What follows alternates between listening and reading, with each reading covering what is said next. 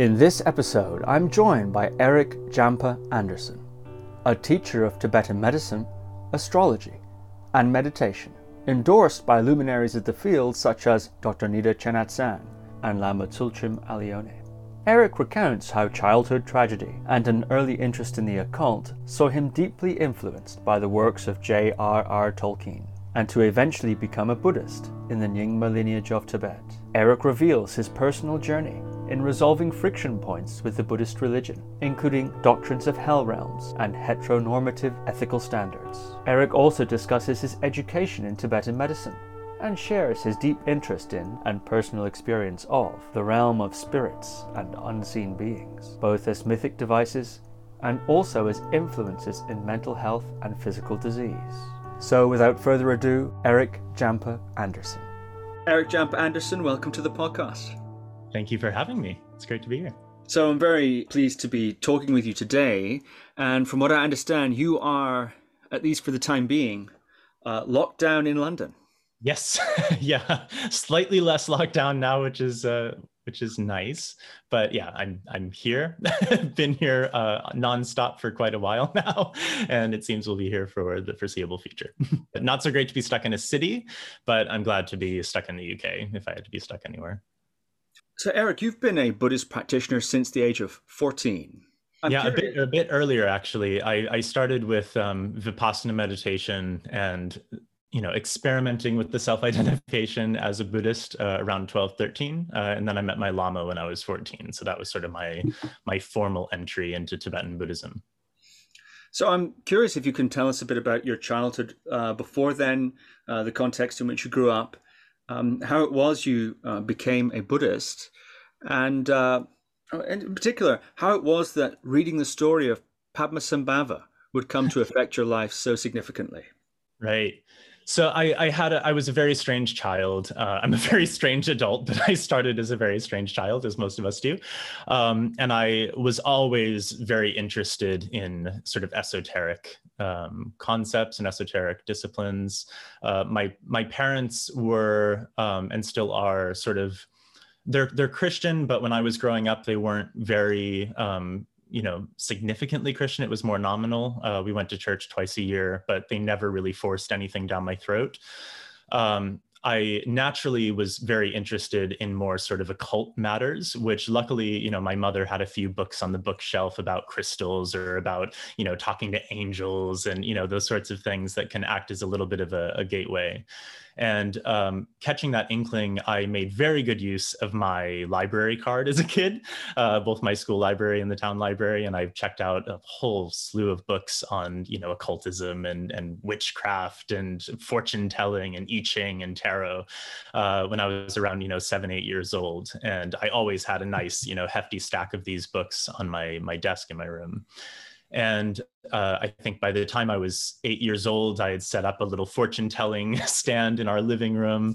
I had, a little miniature crystal ball and a tarot deck, and I would, sort of do readings for people. But I took it seriously, but, it wasn't something that sort of overwhelmed my life at that point. And I experienced when I was 9 years old, 10 years old. No, I think I was 8 years old when my brother passed away. My brother was killed. And that was my first real significant exposure to death. It was something that was obviously really world shattering. He was my half brother and we didn't live together, but he was closest to me in age out of all of my half siblings. He was only 21 when he was murdered. And that was a really, jarring experience to go through. It was difficult on me personally, and it was really difficult on my mother and on my father. And really nothing at home was ever the same after that point. So I think that really shifted my view of the world. It shifted my experience quite a bit to then really account for things like death, which I had already been interested in. I was interested in ghosts and I was interested in, communicating with spirits and things along those lines. But to really have a personal sort of level to that, a personal dimension to that was very new. I think it was shortly after that time that my mother recommended to me that I read The Hobbit by J.R.R. Tolkien. She knew that, I would probably find it interesting. And I think also I really needed something around that time to sort of go into and to use as a healthy form of sort of escape from what was otherwise, somewhat traumatic circumstances. And that was really, I think, that was the path for me. That was the beginning of the path. I read The Hobbit and Lord of the Rings. And, for people who haven't read those and have just seen the films, it may come off as like, oh, he read a really good sort of action fantasy book. But it was actually, it was much more philosophically profound for me. It opened me up to this whole different way of viewing the world in a much more animate and sort of sacred way. Even a forest or a stream or a big rock or a tree could be something that had this sort of sanctity and this, this gravity to it. And that informed my view of the world for quite a few years. I became really absorbed in not only those sort of stories, but also Tolkien's more fundamental mythologies found in like the Silmarillion and the Book of Lost Tales and so on. So that, I think, was inadvertently what led me to then seek something deeper in my more sort of authentic and earnest religious expression. I had a deep sense that I wanted to be religious. I was interested in religion. I was intrigued by it. I ended up going to a Catholic school very briefly and had that little taste of, Catholic ritual, which was very enticing and intriguing. But I also had a deep sense that I was not Christian. I had really no connection with the Christian myth, no real connection with Jesus as a figure. It just didn't speak to me. And philosophically, I also found the idea of a single sort of, mono God who acts in this sort of dictatorial way over this, exclusivist religious sphere to be not something I could jive with very well. So I started exploring different religions, probably around 10, 11 years old, looked into, things like, neo-paganism and Wicca, but then also found Hinduism and, explored a bit of Buddhism. And that was really when things started to click for me. It was a book on Zen meditation. That was my first book on Buddhism. And me and a friend of mine, actually, when I was in middle school, we were both sort of exploring this at the same time, partially in resistance to Christianity, because I was attending a Seventh-day Adventist school at this time. And I decided to become Buddhist. I was like, this is it. This is my philosophy. This is, exactly how I want to live my life. And these are the kinds of practices I want to engage with. So I decided to begin identifying as Buddhist and start experimenting with meditation. And going to a local Vipassana center, receiving some sort of basic meditation instructions, learning about the story of the Buddha and so on, I really started to feel like this was home, that this was, what I was looking for, but it wasn't quite it yet. And I remember one day a teacher, one of my Vipassana teachers, mentioned Tibetan Buddhism. And she was talking about some of the ritual atmosphere of Tibetan Buddhism, and in particular, actually, some of the spirit beliefs in Tibetan Buddhism and the relationship with unseen beings. And obviously, as a young Tolkienist, I was really intrigued by that. And I decided to look into Tibetan Buddhism a bit more. And I got a few books. I remember one of them was The Lotus Born, translated by Eric Hamakunzang, which is the life story of Padmasambhava. Another was called Tibetan Buddhist Life by Don Farber, which was a photo book. It had just been published. It was sort of hot off the press, and it had descriptions of many different aspects of Tibetan Buddhist life and also incredible images.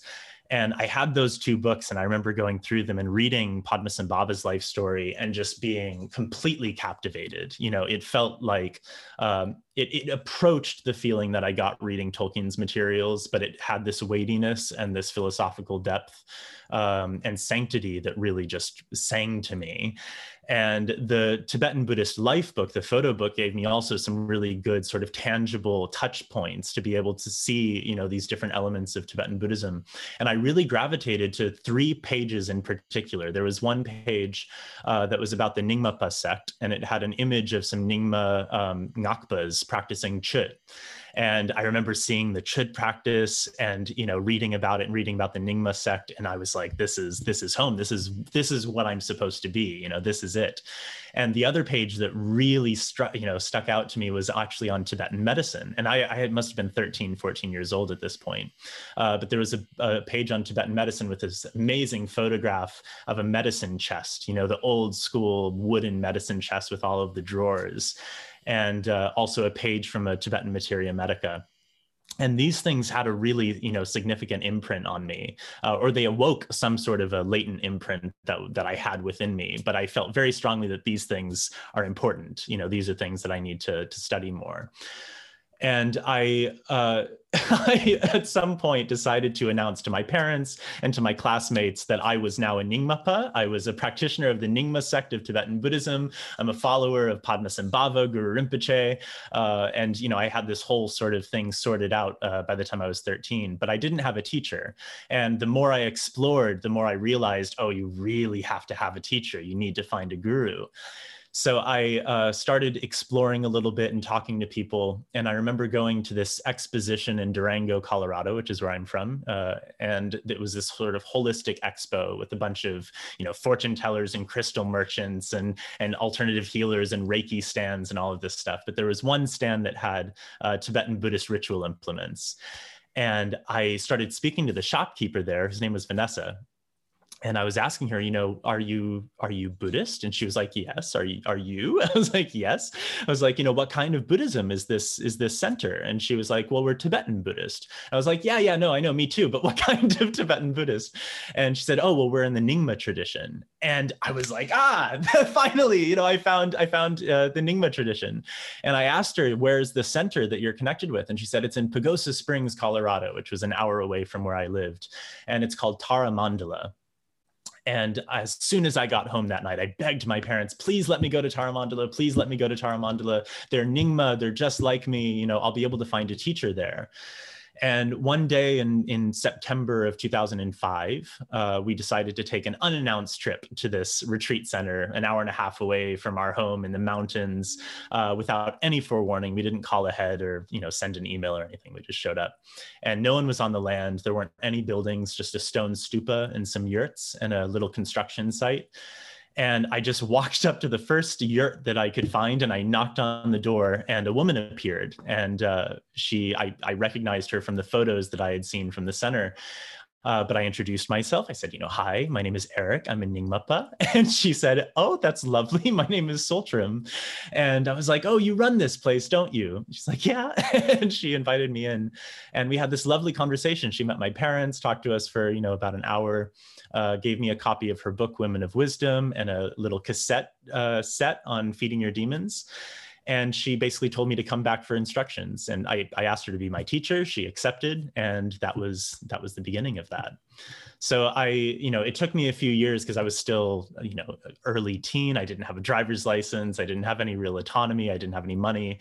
There was very little that I could do for those first few years. But I always sort of cultivated this sense that, this is my guru, this is my teacher. And I tried to do any practices that she gave me very diligently. And eventually, when I left high school and I had a lot more sort of mobility, I ended up spending a lot of summers at Tara Mandala. I ended up working for Tara Mandala for quite a few years. And I'm still, close student, I suppose. Lama Soltram's we have a very close relationship. She's sort of my Lama mama, and she's been by my side ever since. Wow, that's fascinating. Amazing. I'm curious, when at that age, 12, 13, 14, what it was in looking back. Of course, now, being as you are very educated about the Tibetan Buddhist path and religion, at that point, what did you think it was about? What were the key, I suppose, pillars for you at that time of what it meant to be a Tibetan Buddhist, both in theory and practice? So I was really drawn to the fact that it was a non-theistic religion. And this is something that I still really value in Tibetan Buddhism and in Buddhism, especially in Tibetan Buddhism, because you have so much dynamism in the manifestations of life of enlightened beings. You have this whole pantheon of unseen beings that you relate to within the context of Tibetan Buddhism, but there's never an implication that any of those beings are omniscient, omnipotent, and omnibenevolent creator beings. That's completely absent from Buddhist philosophy. And that was something that before anything else, I knew that that didn't work for me. I had a lot of problems with the idea of the Christian God. I still have a lot of issues with the idea of the Christian God, but this was really present for me, especially being in Christian school. I remember I actually got I got suspended for a few days from school because I had this little notebook of issues that I had with the Bible and with Christian theology. And I brought it up during religion class, and I made the pastor very upset, and I ended up getting suspended for that, which I still wear as a badge of honor at this point in my life. But at that point, I was really trying to grapple with, the complexities of lived experience, of a world that simultaneously is supposed to have this benevolent creator being, but which also has tremendous evil and a lack of justice and a lack of, positive circumstances for so many people. So I really sensed that, and I wanted something that would be completely different from that wasn't, anywhere part of that worldview. I was really drawn also to the concept of rebirth, which was, I felt really strongly that I, could sort of fit into that. I felt, especially being someone who from a very young age with no prior experience with Buddhism, to feel so strongly about the Tibetan Buddhist tradition and this very specific lineage, very specific practice, which ended up being my primary practice, Chöd. I felt really strongly that this must be a past life sort of, residual experience. So that was very prominent, the idea of karma and individual responsibility as opposed to sort of rote adherence to divine rules. It had a very different sort of feeling. And this, in the early days, I wasn't so entrenched or sort of enmeshed in the Tibetan tradition. It was a bit more like the Vipassana sort of approach, the modern sort of, insight meditation society approach to Buddhism. So it was a lot more psychological. But still, contains some of these essential core elements, which I related really strongly to, especially this idea that, we should try to be good to other people for the sake of being good to other people and acknowledging their intrinsic value, as opposed to being good to other people because God said that we should.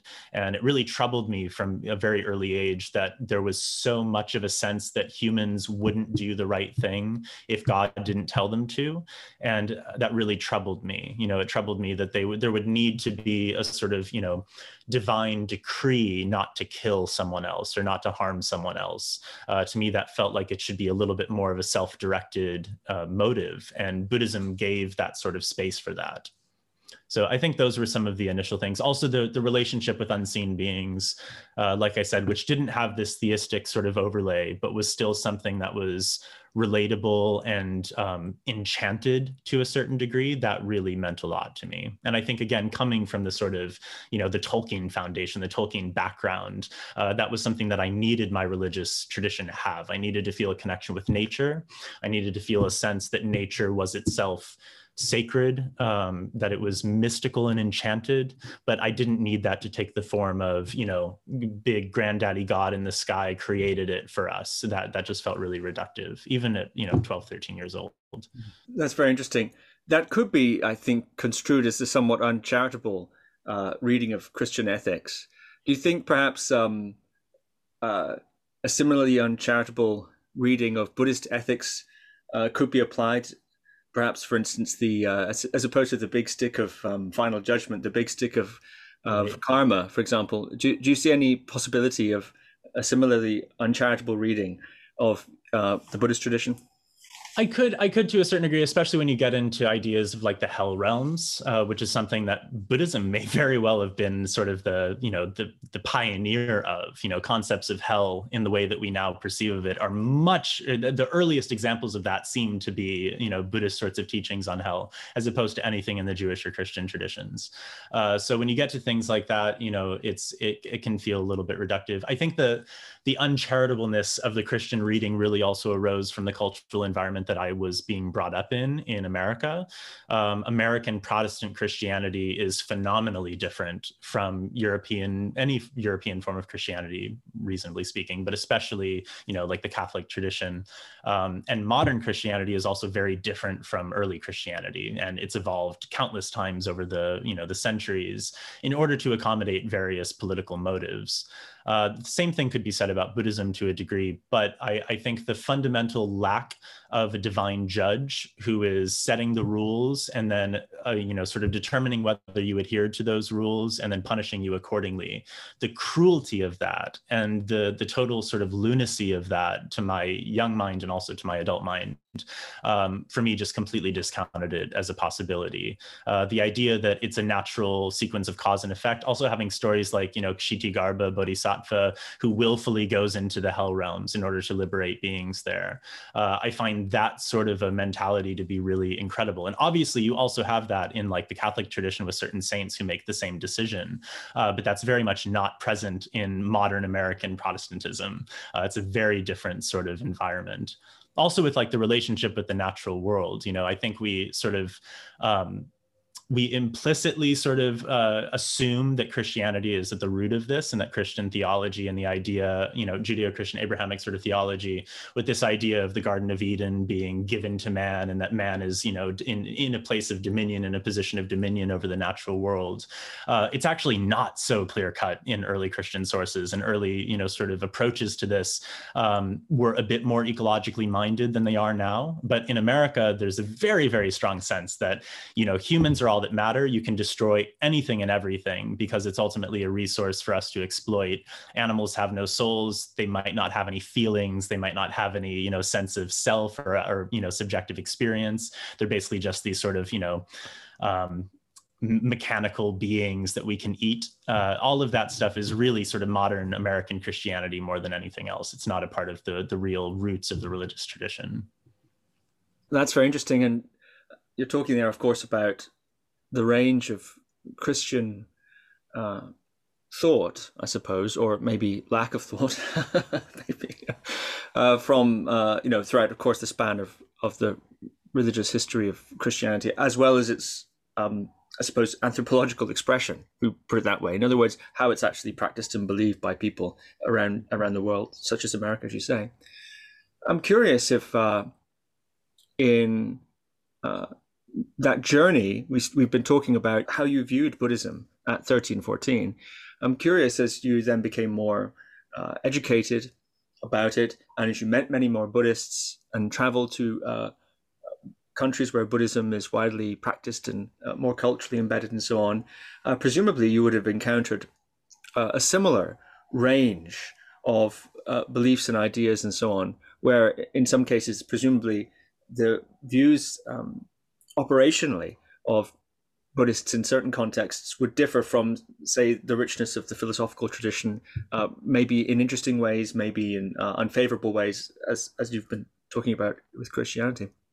I'm curious if you ever had any friction points in your development as an intellectual in the Buddhist tradition or as a practitioner, and also meeting Buddhists. Were there any friction points or interesting revelations or circles you had to square and so on and so forth in your own personal journey along these sorts of lines?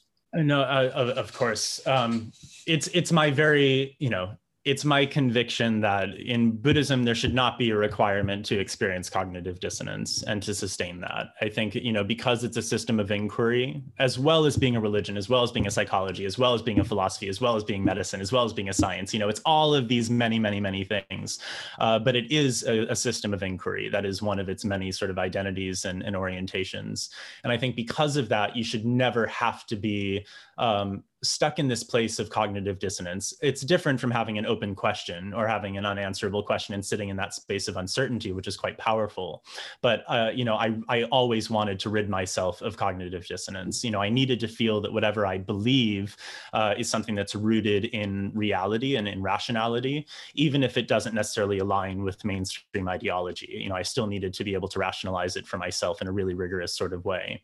And of course, there are so many components of Buddhism, and especially Tibetan Buddhism, where once you pick apart at the history and the underlying, the underbelly of these sorts of ideas, you start to realize that yes, a vast majority of it, or not a majority. Yes, a majority. The vast majority of it was not written or spoken by the historical Buddha. These are things that, were developed over time, that came from many different traditions, many different cultural contexts, and they helped to form these various varieties of Buddhism as we have it today.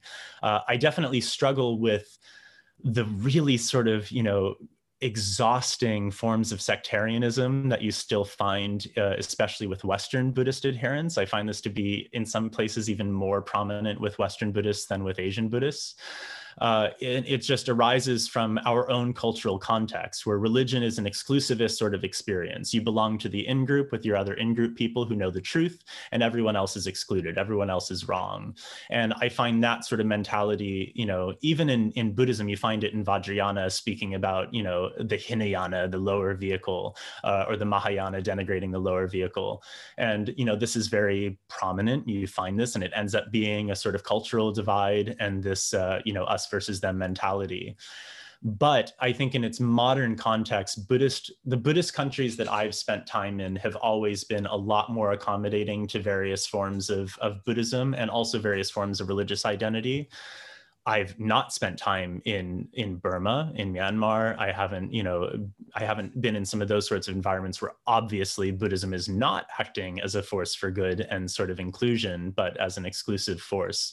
But in places like Nepal, you have a much more syncretic mix of a lot of different people, sometimes themselves identifying as, both Hindu or Shaivist or Buddhist all at once. People that might identify as shamans and Buddhists, or people who just identify as shamans who deal with Buddhist deities, but they don't identify as Buddhist. There's many different manifestations. And I think there tends to be a little bit more camaraderie and sort of, this metropolitan attitude toward it. And I think this is what a lot of people find when they go to India as well, is that the idea of Hinduism is itself so inclusive. There's so many different varieties of expression, philosophical beliefs in gods, religious practices and vows and so on that all fall into this umbrella. Obviously, you still have exclusion of non-Hindus, of Muslims in particular, but I think it has a different sort of energy than what we have in the West. I think another thing that I really struggled with was as a queer man, as a gay man. I had to really grapple with that quite early on. I think the seeds of that were some of what caused my aversion to Christianity in the first place, knowing that there was something deep within me that was antithetical to what they were telling me. And because my lived experience was lived experience and could give me, affirmative proof of at least the fact that being gay was not a conscious choice that I was making, then I knew that Christianity was incorrect on at least that, and probably on many other things. With Buddhism, I also had to go through that process, because if you read the old texts, if you read the Vinaya, if you read, Tibetan commentaries on sexual ethics, you quickly discover that homosexuality is not welcome in the Buddhist ordained Sangha, and that it's also considered to be a sexual an act of sexual misconduct. So that took some time. And I eventually was able to make my way through it, but it took, exposure to the Tibetan medical tradition. It took having really great teachers. It took having a deeper understanding of Tantra, especially Buddhist Tantra, to really be able to grapple with it and, integrate my sexuality into my religious identity, which was always much more central. That's very interesting indeed. Would you be willing to talk in a little bit more depth about that particular aspect? Is that something that's interesting or relevant? Yeah. I think, as you say, in the religion, as it sort of comes out of the box, if you like, a non-heteronormative sexual expression, for example, I think one has to do quite a degree of mental and scholarly gymnastics to square that circle, that the tradition really quite explicitly rejects it. Can you talk a little bit more about the details of that? Of course, often it's discussed that in Tantra, the image of the Yab-yum, the male-female, as that sort of archetypal duality or coming together, which is also implied in the subtle anatomy and in various other aspects, of course, naturally sort of filters out through the culture and the religion. There's talk about that, but also on moral grounds, on karmic grounds, on energetic grounds, on what happens to the country you're living in if you engage in such behaviors like that. I mean, there's a lot of that sort of thing. So I'm curious, how did you navigate that? What must presumably still be an ongoing tension with the tradition? Right. So it's interesting. The one thing is, I think it's important for us to always remember that religions don't come out of the box. That's not how religions sort of operate and how they evolve. There is no singular Christianity. There is no singular Buddhism. There is no singular Hinduism, obviously. These things aren't, individual sort of monoliths. They exist in sort of communication and engagement with the cultures in which they exist, and also other cultures that they interact with. So I think it's important for us to especially identify that Buddhism fundamentally is quite different from the Abrahamic traditions, because the Abrahamic traditions have a set sort of collection of fundamental dogmatic texts. They're pithy for the most part. Obviously, you have more extensive literature in Judaism and Islam, but not so much in Christianity. It's very essentialized, and it's very formalized as dogma that must be believed and adhered to in order to attain salvation. You have one shot, so you got to do it. Otherwise, you're going to go to hell for eternity. We ought to emphasize, perhaps, Eric, that is a very specific slice of Christianity and really ignores the majority of Christian thought and practice throughout the centuries. But but that's exactly what I'm saying, as far as we can't treat any of these as a sort of monolithic entity, that they grow and evolve over time, and including and especially Christianity, and also Judaism and Islam and every other world religion. These are things that are living sort of systems to a certain degree. But Buddhism does have a much richer tradition of ongoing sort of revelation and development that can then be formalized as canon than you have in the Christian tradition. For instance, you have things like the Book of Mormon, but that's widely considered to be, sort of a cult by non-Mormon Christians. Some people are more sympathetic to it, but in general, these sort of, further revelations are always viewed with a lot of skepticism. Whereas in Buddhism, you have this grand movement of the Mahayana, you have the tantric developments, you have the Terma tradition in Tibet, which allow for a lot more sort of living, breathing flexibility and adaptation for the current time. So, as a part of that, you also have, commentarial traditions which shift over time, the same that you have in any religion. But the modern sort of figureheads and holders of the tradition are left with a lot more responsibility to understand things and adapt things based on their own lived experience and the best sort of science that we have available to us. This is how we can get His Holiness the Dalai Lama sort of explaining that, we should be following a sort of model that looks at the Big Bang as the origin of this universe system, looking within the framework of quantum physics for, a sort of understanding and context for theories of emptiness and so on.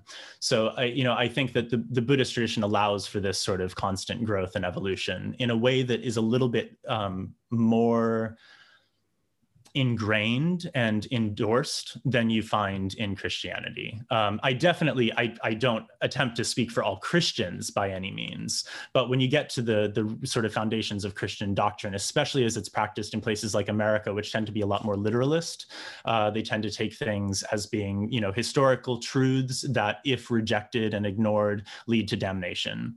And this is what I was told repeatedly growing up. Going to a Christian school, which was a fairly progressive. It's Seventh-day Adventists, which are relatively progressive. They're vegetarians, for instance, but still got a lot of this, that fundamentally there was nothing that I could do to avoid eternal damnation unless I accepted Jesus Christ as my Lord and Savior under one omniscient and omnibenevolent and omnipotent God. So that fundamental idea is just very different from the sort of religious orientation of Buddhism. It's based on a very different premise. It requires very different sorts of engagements, and it has a very different result.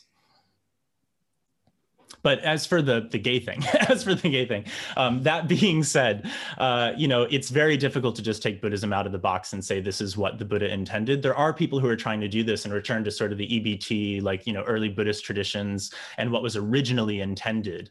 But I do find that to be a little bit of a dead end and not necessarily the most useful approach to things. If you want to get an essentialized form of what, Siddhartha Gautama taught 2,500 years ago, then that's fine. But it doesn't give you the full breadth of what Buddhism actually constitutes in the 21st century, or what it developed over the course of the past 2,500 years. So the gay thing for me, I, as a rule, do not take the advice of monks as being reasonable guidelines for lay sexual behaviors. I also found it very strange that, there were more discussions about the ethics of sex in relation to the orifices used, as opposed to whether consent is present, whether rape or molestation are engaged with sexually, which are much cleaner definitions of sexual misconduct and, really negative karmic activities, as opposed to using a different orifice than what straight people use. So that sort of incongruence that dissonance was something I had to work through. I was very lucky to have Lama Tsultrim as my root guru, because as a female guru, as a female Lama, and as someone who really dedicated herself to an understanding and sort of exploration of the feminine in Buddhism, she automatically, sort of flipped some of the patriarchy on its head for me. She was able to get to some of the more feminist roots of Buddhism, looking at the integration of the feminine and even the earliest stories of the Buddha, but then her, gradual reemergence in the Mahayana as Prajnaparamita, and then again in Tantra as these more sort of dynamic embodiments of the Dakini. So that gave me the fuel, I think, to say, okay, so maybe the sort of patriarchal heteronormative model is not the absolute truth. Maybe there's more beneath this, and it's actually been shaded by cultural bias over time and prejudice, which it does seem to have certainly been the case. Once you get into, Tantra, you definitely find this archetypal balance between Yab and Yum, the masculine and feminine. But I think an important distinction between Buddhist Tantra versus non-Buddhist or Hindu Tantra is that the non-dual state, the non-dual basis of it, isn't just the coming together of two polar opposites. It's actually recognizing the intrinsic non-duality of those various expressions to begin with. So the basis is non-dual, and in a more authentic sense, as opposed to just being an idea of union. And even the way that, like, Dr. Nida teaches Karma Mudra, the actual sexual union practice, he very much decentralizes the archetypal performance of a man and woman coming together to produce this sort of, profound moment. I think partially recognizing that every human being on the planet came from that union, and very few of those people attained enlightenment in that moment of union. So, that performance of that archetype itself isn't really the point. It's working with the experience of bliss and desire within the body and within the space of the mind. So for that, you have to be much more authentic with who you are, with your own needs and your own desires and your own orientation. So there was that level. Also, Tibetan medicine really affected my understanding of the queer experience in, according to Tibetan Buddhism. And the Four Tantras specifically states that, beings can be born within one of three classifications, one of three genders, if you will. One is Po, one is Mo, and one is Maning. So male, female, and Maning. This Maning is literally sort of like non-classified. That would be the closest thing, I think, to a literal translation, but it's usually translated as neutral, sometimes as intersex, which is one variety of Maning, but it's not all of the Maning experiences.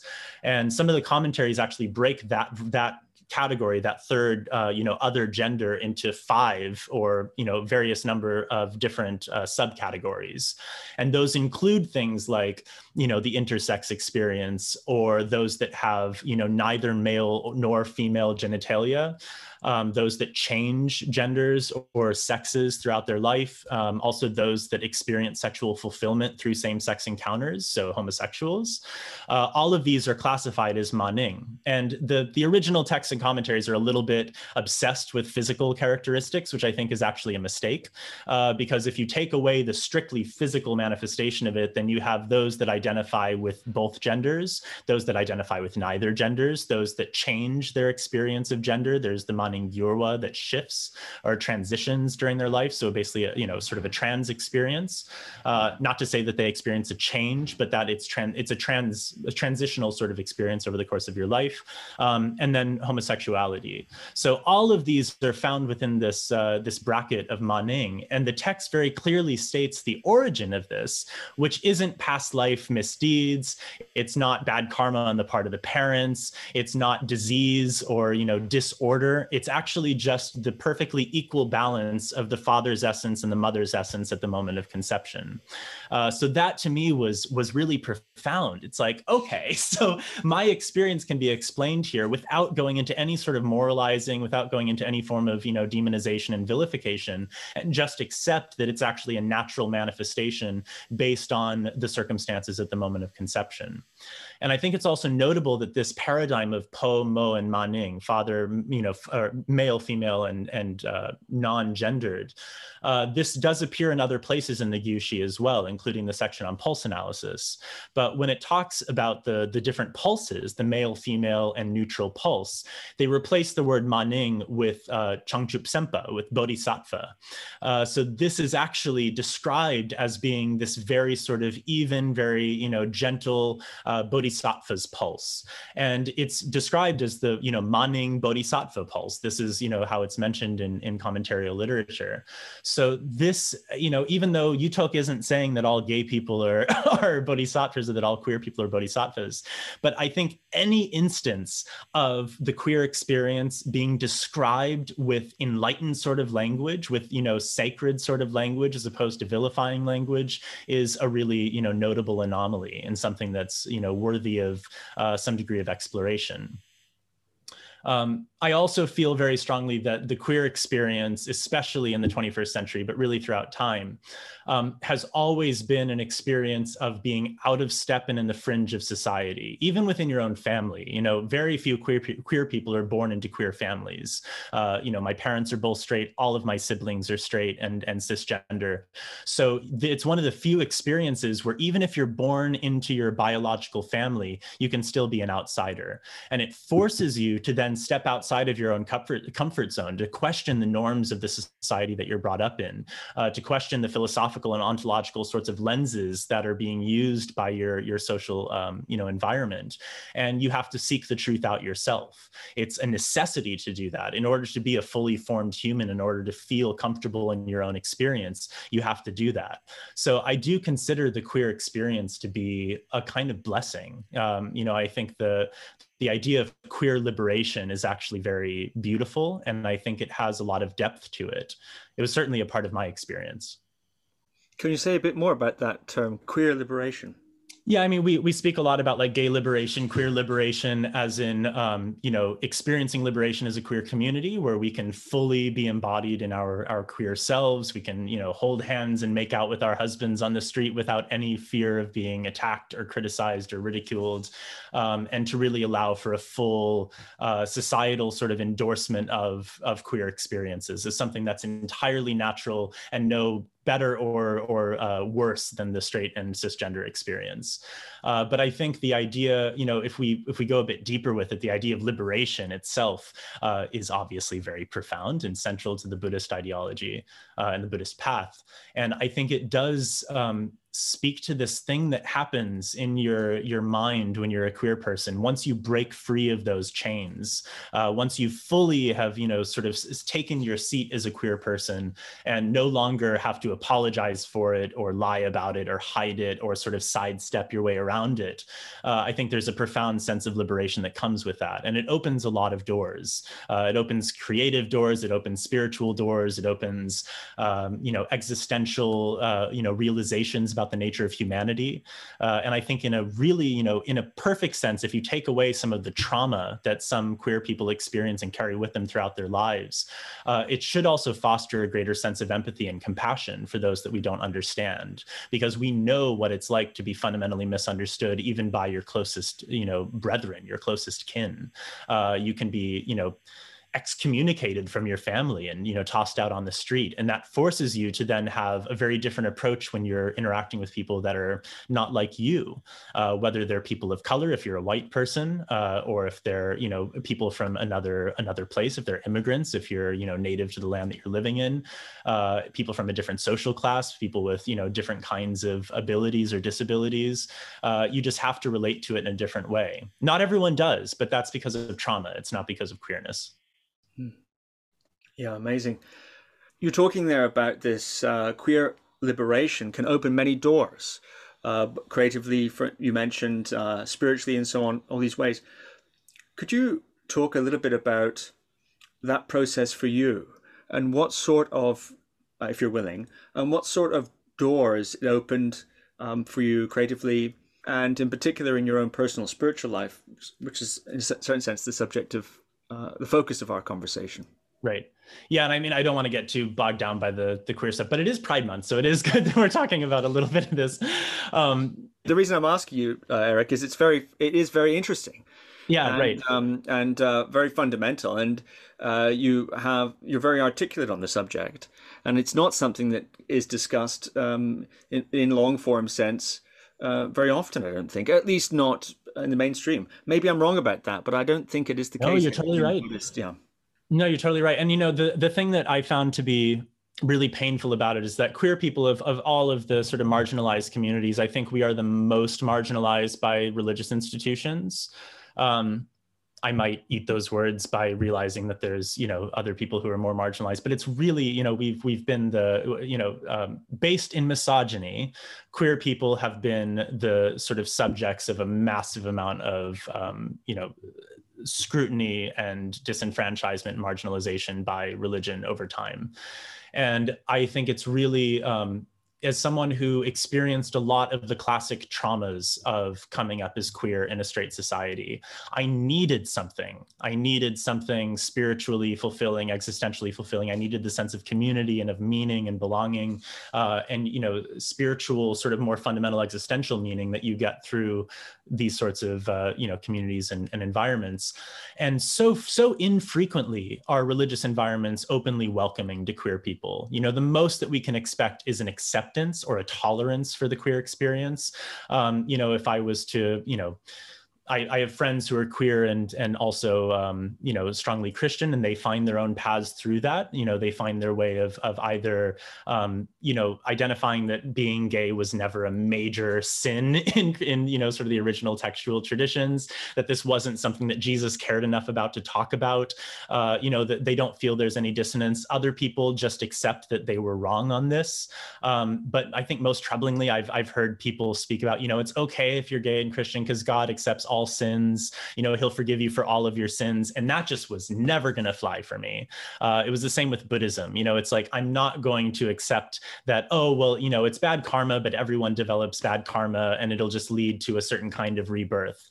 I've been told that I'm going to go to a specific hell where there's beautiful men floating by in the river and I'll want to go after all of them, but then I get swept up in the river.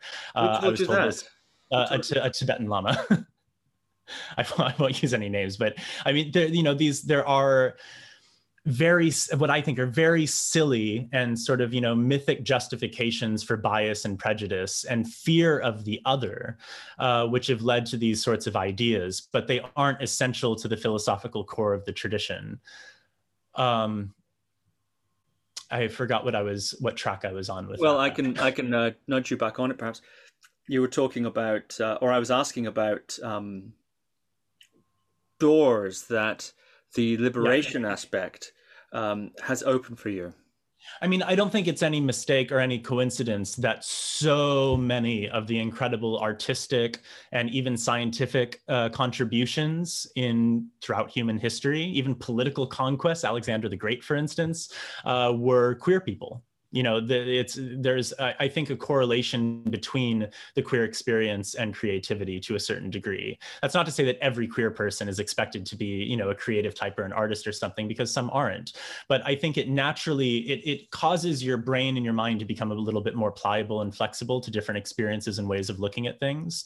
And that is a tool that we all really need. Whether it manifests as queer sorts of behaviors, like playing with gender or sexuality or something, or engaging in a same-sex relationship or something along those lines.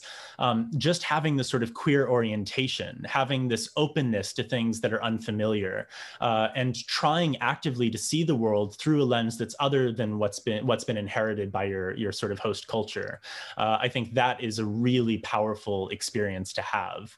And, I think anyone, especially who leaves their sort of, religion of origin to go into a dharmic path or a more sort of, serious spiritual path, I think we all have those sorts of wake up moments where you just realize that there's more out there and that there's more than this little bubble that we've been brought up in. And we need to bust that open and expand if we really want to attain liberation.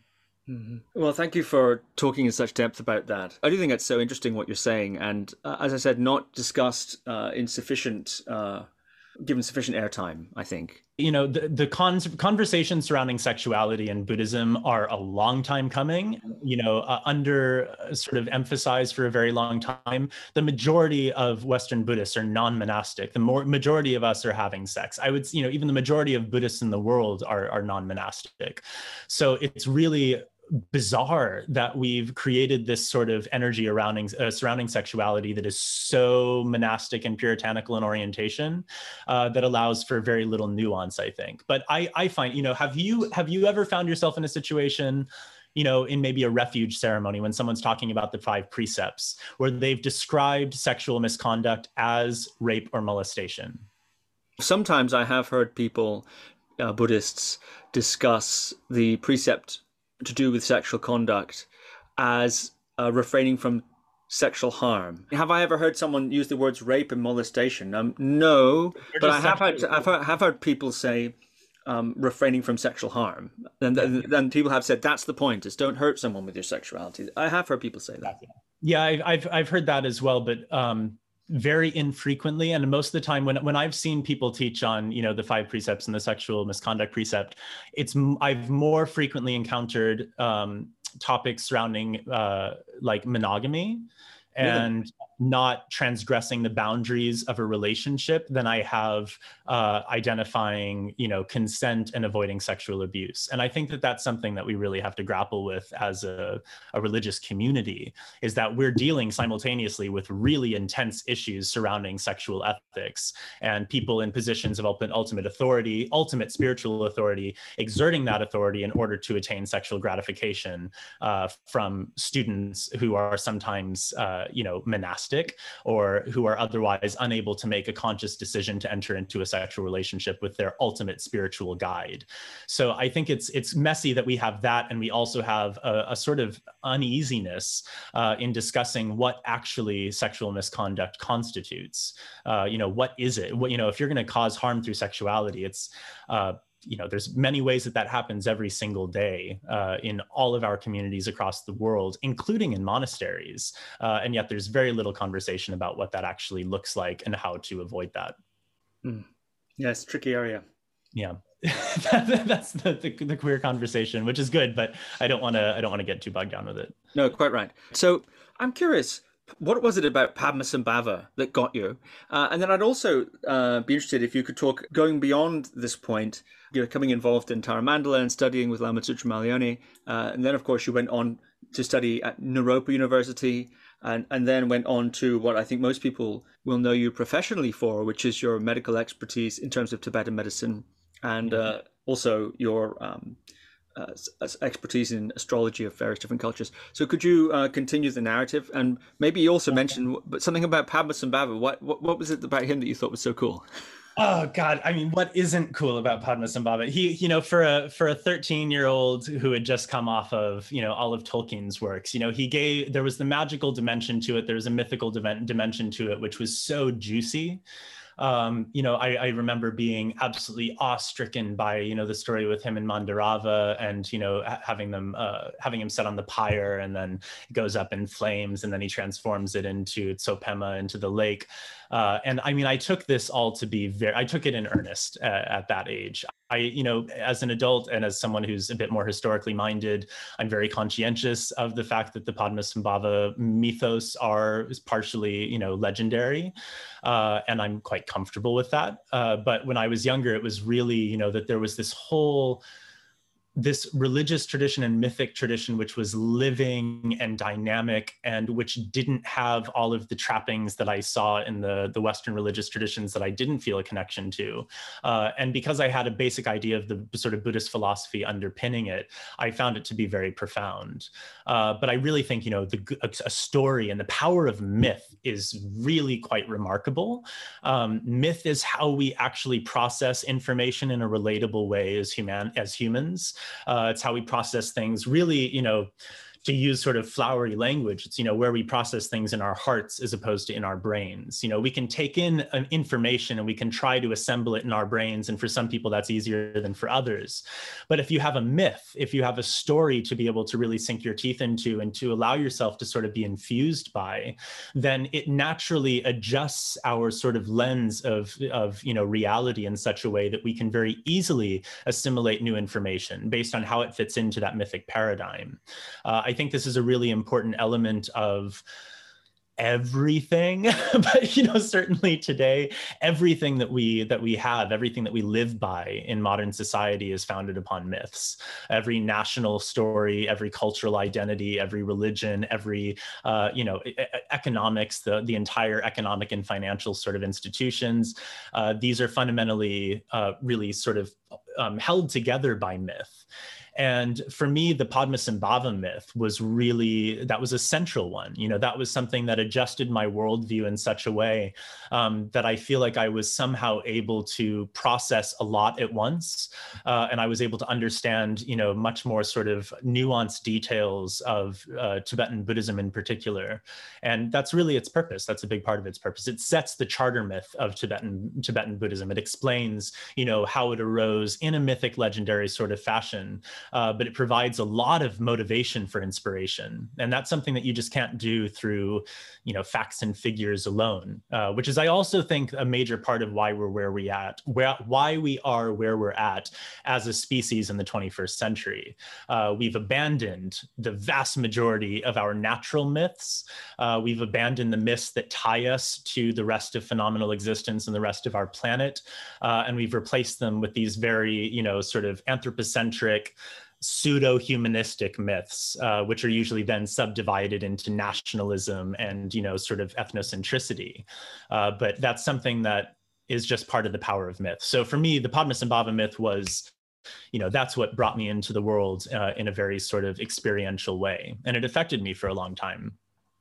Still affects me. I'm still in Nyingmapa. That's wonderful.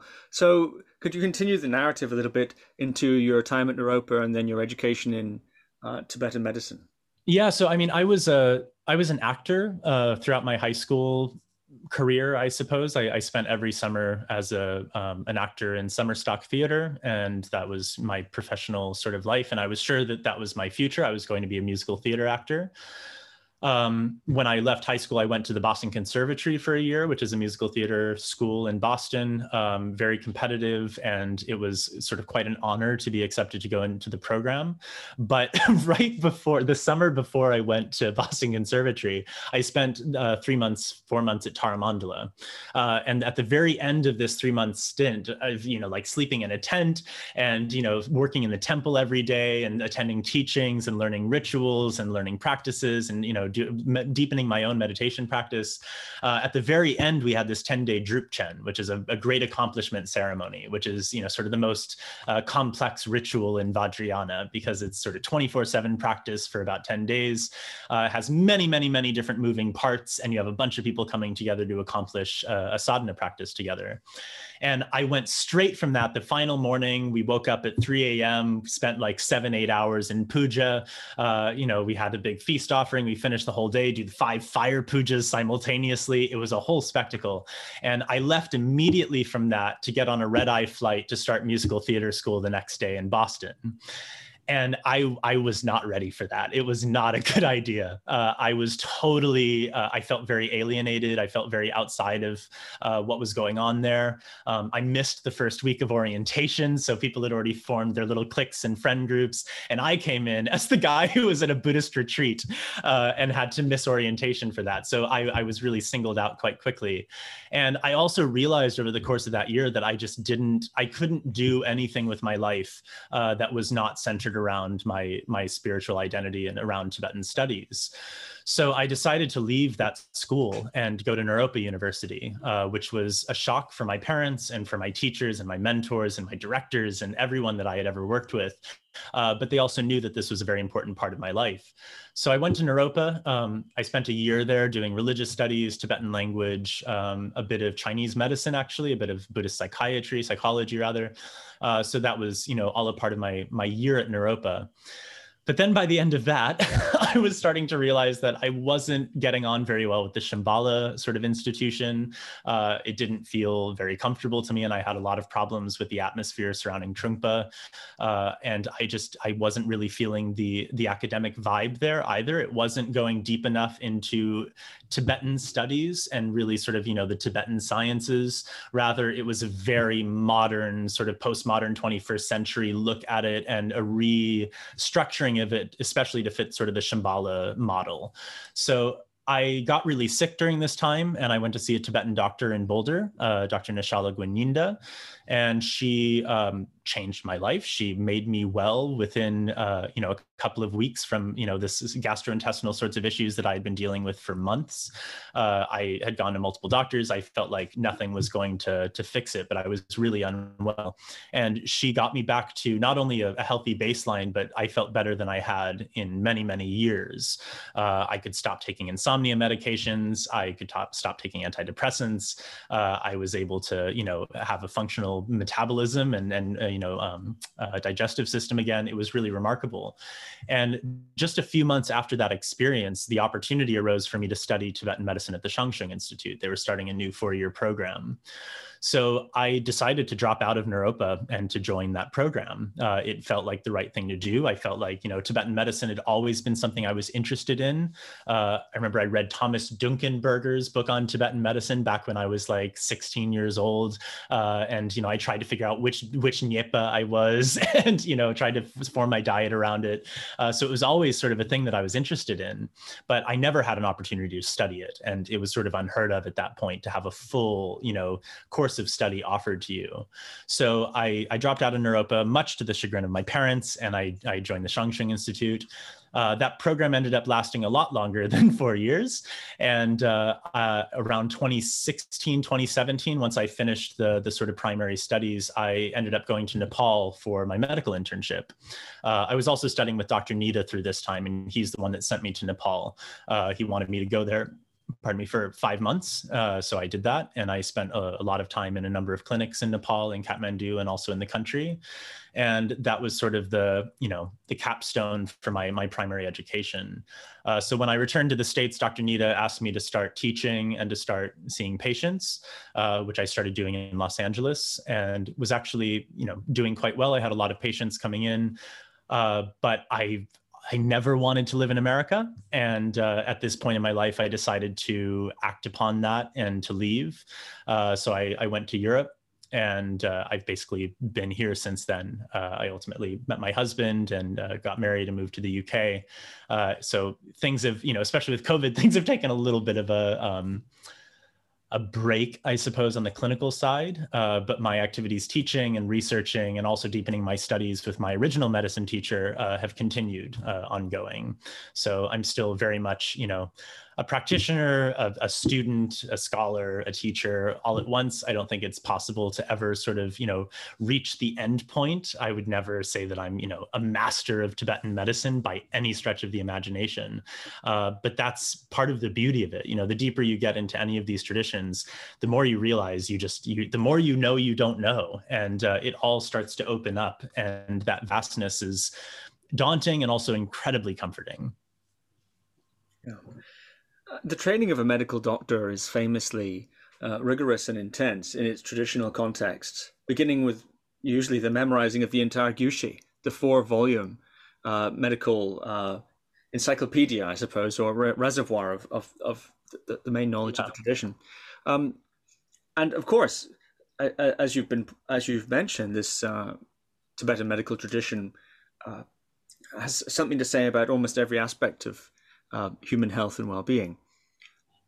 What was that journey like for you, entering such a vast body of knowledge, which until really to this day, in some contexts anyway, is still transmitted in that classical style, a sort of style that's I think foreign to American and European, even these days. Certainly, it used to be the case, but educational institutions, and also among the range of areas that Tibetan medical science, as you call it, Rigpa, covers.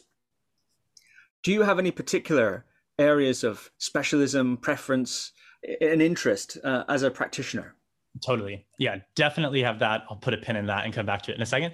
My experience through the sort of, educational process with Tibetan medicine was definitely non-traditional for a number of reasons. It was traditional in that I had a full explanation of the entire Gyushi, every single line, word for word, with root text and commentaries and personal experiences from my teachers. So in that sense, it was traditional, but we weren't expected to memorize. There are some misconceptions surrounding the memorization. 99% of Tibetan medical students don't memorize the 4 tantras. They usually memorize the Gyuchung Sum, the 3 small tantras, so the first, second, and fourth, which is much more reasonable. The Mengakyu is profoundly difficult to memorize. It has a lot of information, very technical, and it doesn't flow in quite the same sort of poetic way that a lot of the rest of the Gyushi does. So most people do the Gyuchung Sum. I haven't done that. My goal is to memorize the root tantra, but I don't know that I'll ever have the sort of capacity to be able to memorize all 3 small tantras. But it is really valuable. There are some Westerners that have done this. Dr. Tawny Tidwell is one of them. She did this at Lhasa Mensikang and Dharamsala Mensikang. She studied at both. And she was able to memorize the 3 short tantras, which is incredibly remarkable. And this is something that, we have a sort of bias against memorization. We have this idea that rote memorization is useless, or that it's not very effective, that you're not really learning the information, you're just memorizing it. But I think that is a bit of a misunderstanding, and it's a bit sort of unnecessarily, as you would say, it's an uncharitable sort of read of the situation, because you can't underestimate the value of having those books in your memory bank, in your hard drive of your brain, that you can access at any moment. That's something that I don't have. I've tried to make up for it by creating databases and spreadsheets and, trying to memorize terminology and, basic information as much as humanly possible. But it's a far cry from what, Tawny Tidwell, for instance, is able to do, because she has the whole thing logged there in her database that she can access at any moment. So it's quite profound the way that that's done. And it's also, we think of it now as being an outlier, but traditionally it wasn't an outlier. Traditionally, this is how you learn. This is how you learn things, especially texts, especially if you're not necessarily literate. It's through memorization and repetition, and then the information really becomes ingrained. So I think there's great benefit in doing that. I hope that more people in the future are able to do that. But we do also have to accept that there's a big difference between Tibetan speakers memorizing a Tibetan text and non-Tibetan speakers memorizing a Tibetan text. It has a different sort of space in the brain that it sort of occupies, and the way that we relate to it is slightly different. And you've got to learn Tibetan, of course. Yeah, you really need to learn Tibetan, and you need to understand the things you're saying. But this also tracks for, like sadhana practice. It's great to connect with the original language that something is written in, but if you don't understand what you're saying, it's a very, very different thing that you're doing than what sort of old school tantrikas were doing. So that always has to be taken into consideration. I think Tibetan medical pedagogy needs some ratification. I think it needs, it needs to evolve in a certain sense to accommodate a lot of things, but in particular, a much more pervasive biomedical worldview. I think it needs to accommodate, some modern discoveries in medical science. I strongly view myself as a traditional medicine practitioner. I really lean on the tradition part of that. And that isn't to say that my lineage is the correct lineage and I am going to only use that forever. That for me it's just not who I am. Rather, I think the idea of traditional medicine is honoring the thousands of years of lineage that we all have in our cultural and hereditary and, sort of systemic, traditions that have been handed down for these thousands of years. We wouldn't be where we are today if we didn't have all of the works preceding us coming first. And even though in modern biomedicine, especially sort of the reductive, pharmaceutical sort of biomedicine, this capitalist biomedicine, I suppose, it's not about medical science, it's about capitalism being the problem, but that has sort of wiped everything else away and says that only this little bubble of stuff is real. Everyone before, this century, or, maybe the 19th century, 18th century being really sort of, liberal with it, was completely wrong. Galenos was wrong, Galen was wrong, Hippocrates was wrong, Eutok was wrong, Bharadvaja was wrong, Vagbata, every single medical expert before the 18th, 19th century was fundamentally wrong and delusional. That's basically the view of sort of modern capitalist biomedicine. But that's not what medical science is, and that's not what scientists really believe. The ones that understand the historical developments. It's understood that this is an intercultural, transcontinental sort of group human project of sharing information and observations about the nature of reality, allowing those to intermix and to interact with one another to form ultimately the foundations for what we now have is modern science. So I view my role as a traditional medicine practitioner to be at the end of this string, at the end of this very long line that goes all the way back, not only from my spiritual lineage or my medical lineage, but also my blood lineage, the traditions that were practiced more locally to us, here in the UK or practiced in Europe and Scandinavia. These are also sort of feed into, I think, the overall picture of the evolution of science, as well as traditions that we don't always think about as being significant, contributors to scientific development, such as the many African traditions which interacted with the Egyptian sciences and which ultimately formed the basis of things like alchemy, Kemet being Egypt, the Black Land, and then ultimately chemistry, which is named for Egypt. It's named for an African science by definition. But this is something that we don't always acknowledge when we think about tradition. Mm-hmm. That's fascinating. It's one of, I think, the qualities of the way you present this material that I find particularly enjoyable is your enthusiasm and interest in many different cultures. We were discussing before we were on air, your interest in ancient Egyptian astrology and Western astrology and Chinese astrology, Japan, and indeed their medical traditions also. And your a view on the communications between those cultures and the interconnectivity. Perhaps it's worth saying something about that before I ask you about your own, if you want, special interests within the Tibetan medical framework. Yeah, I'm really passionate about the sort of intellectual brilliance of humans, and I say that in what I hope to be a non-anthropocentric way, because I'm not a humanist. I don't think that humans are the center of everything. I even find the Buddhist sort of breakdown of humans and then animals and then hungry ghosts and so on to be a little bit reductive, especially if humans equals Homo sapiens and nothing else. So I'm very much not sort of a humanist, but we have this incredible power to use imaginative, abstract thought and to use complex language to communicate abstract thoughts to one another. And this is the basis of our ability to form sort of mythic frameworks and also sciences, to be able to contextualize our experience in this really rigorous way, record it, share it, pass it on, debate it. These are qualities that we have as Homo sapiens, at least, that are really quite profound as hominids more broadly, and maybe some other animals like, I don't know, dolphins. I don't know how, we don't really know how sophisticated they are with communication.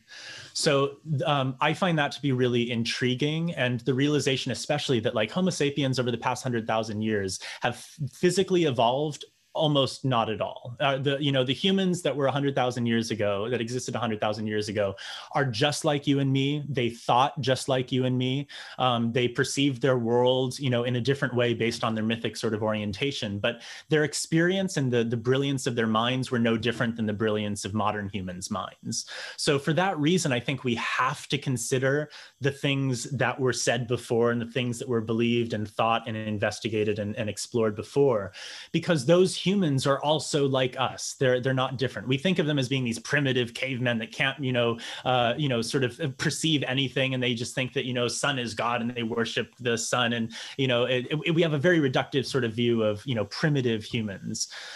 Which is also then imposed upon a lot of traditional societies that for the past couple hundred years we've perceived as being primitive for the purposes of justifying their colonization and destruction. More than the past couple hundred years, a long time we've been doing this. But I'm a strong believer in the brilliance of humanity and in the possibility that many humans across the planet in many different cultural contexts were able to come to scientific truths and facts. And the reality of humanity is that we have always been very multicultural. We've always been quite sort of cosmopolitan. maybe not always, but certainly after the sort of hunter-gatherer era, after the agricultural revolution, we started being a lot more cosmopolitan. There was a lot more sharing of knowledge. The Silk Roads networks, my God, I mean, they're so undervalued and underexplored.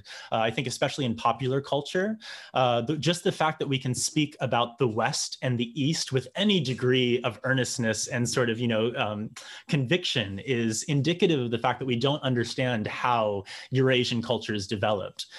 They weren't, Eastern, sort of monolithic entity cultures and then Western culture. And then there was one long road that connected them with single people that would go all the way. That's not how it worked. It was a network of trade routes that connected everywhere from Venice to China, with varying degrees and many little offshoots and different localities that held different cultural traditions and where they mixed together and shared ideas and so on. So this is all really fascinating to me. And what really piqued my interest was in Tibetan medicine. The charter myth of Tibetan medicine is that 2,500 years ago, the Buddha taught a medical text called the Four Tantras. He taught this in this sort of semi-mythic land of Tanaduk, which was, the medicine Buddha's sort of pure land.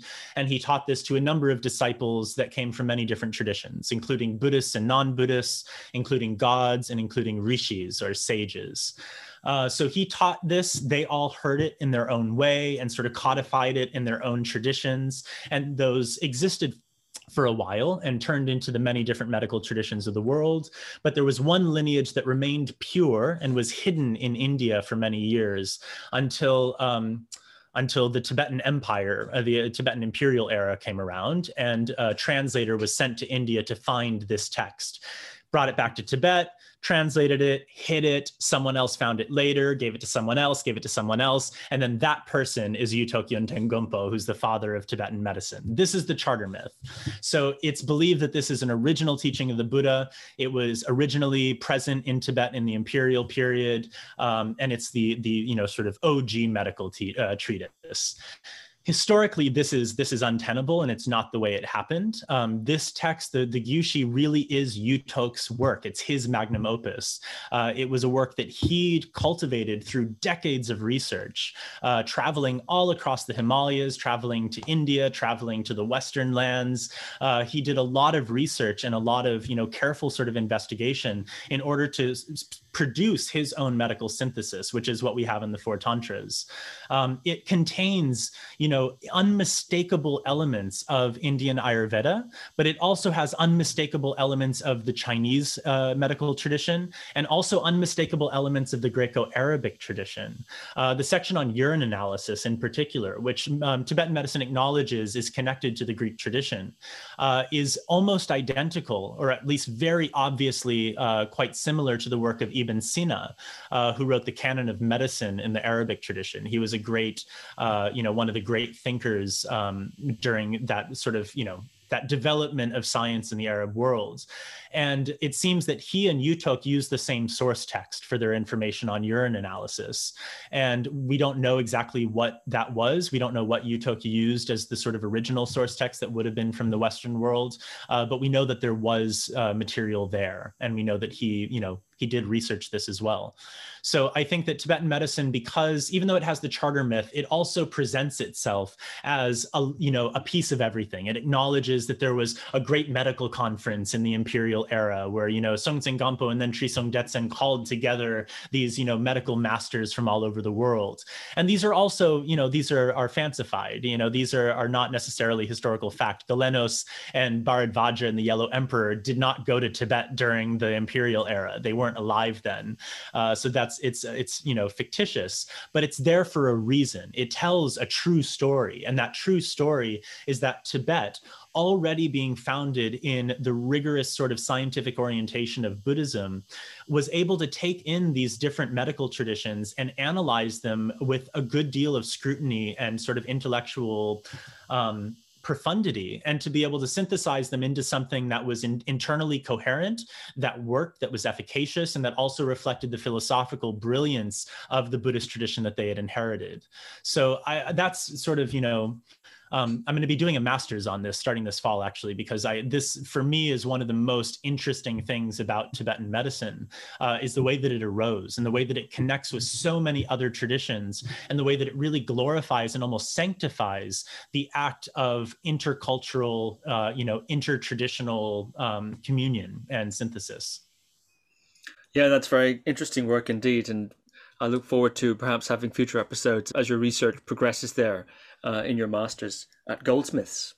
Yeah, So what are your particular specialties and interests? And I would also like to ask you a bit about astrology, and then I'd like to come to your book that you're writing on unseen beings. So it's so fascinating. But let's finish off for now anyway, the medical side of things. What are your particular interests and specialisms, given how broad the tradition actually is? Well, this may dovetail into the book actually quite well, because definitely the area of Tibetan medicine that I would find myself most academically interested in, and to a certain degree practically, but I'll, with a sort of asterisk, would be provocation. So provocation disorders, or dun in Tibetan, dunne. This is the Tibetan understanding of spirit-based illnesses, which is itself a reduction. And I will qualify that immediately by saying that it is disorders that are caused by outer agents, by agents that are outside of the body. It's basically Tibetan medicine classifies 4 sort of broad categories of disease.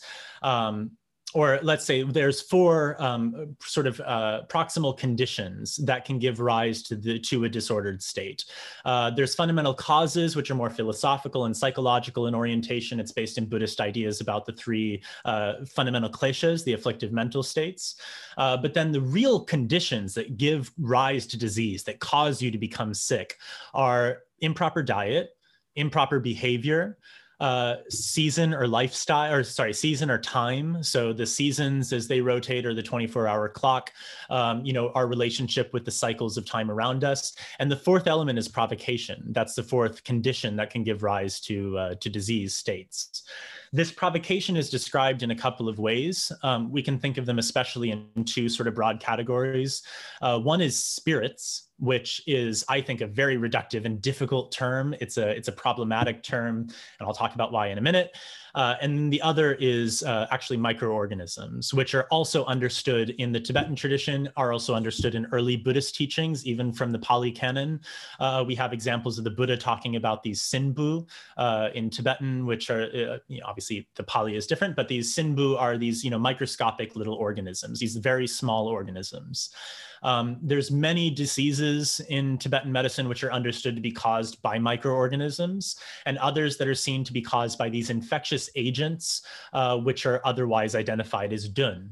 They're identified as these sort of unseen provocative forces in the landscape. This has sometimes been misconstrued as being sort of strictly Tibetan psychiatry, and there are psychiatric and psychological elements to provocation studies. There are certain disorders which primarily manifest in our sort of, mental experience and our psychological continuum, but that's not what all of them are by any means. Many of the disorders that are presented in the Dunne Soa, in the sort of chapter or the chapters on provocation disorders, are very physiological.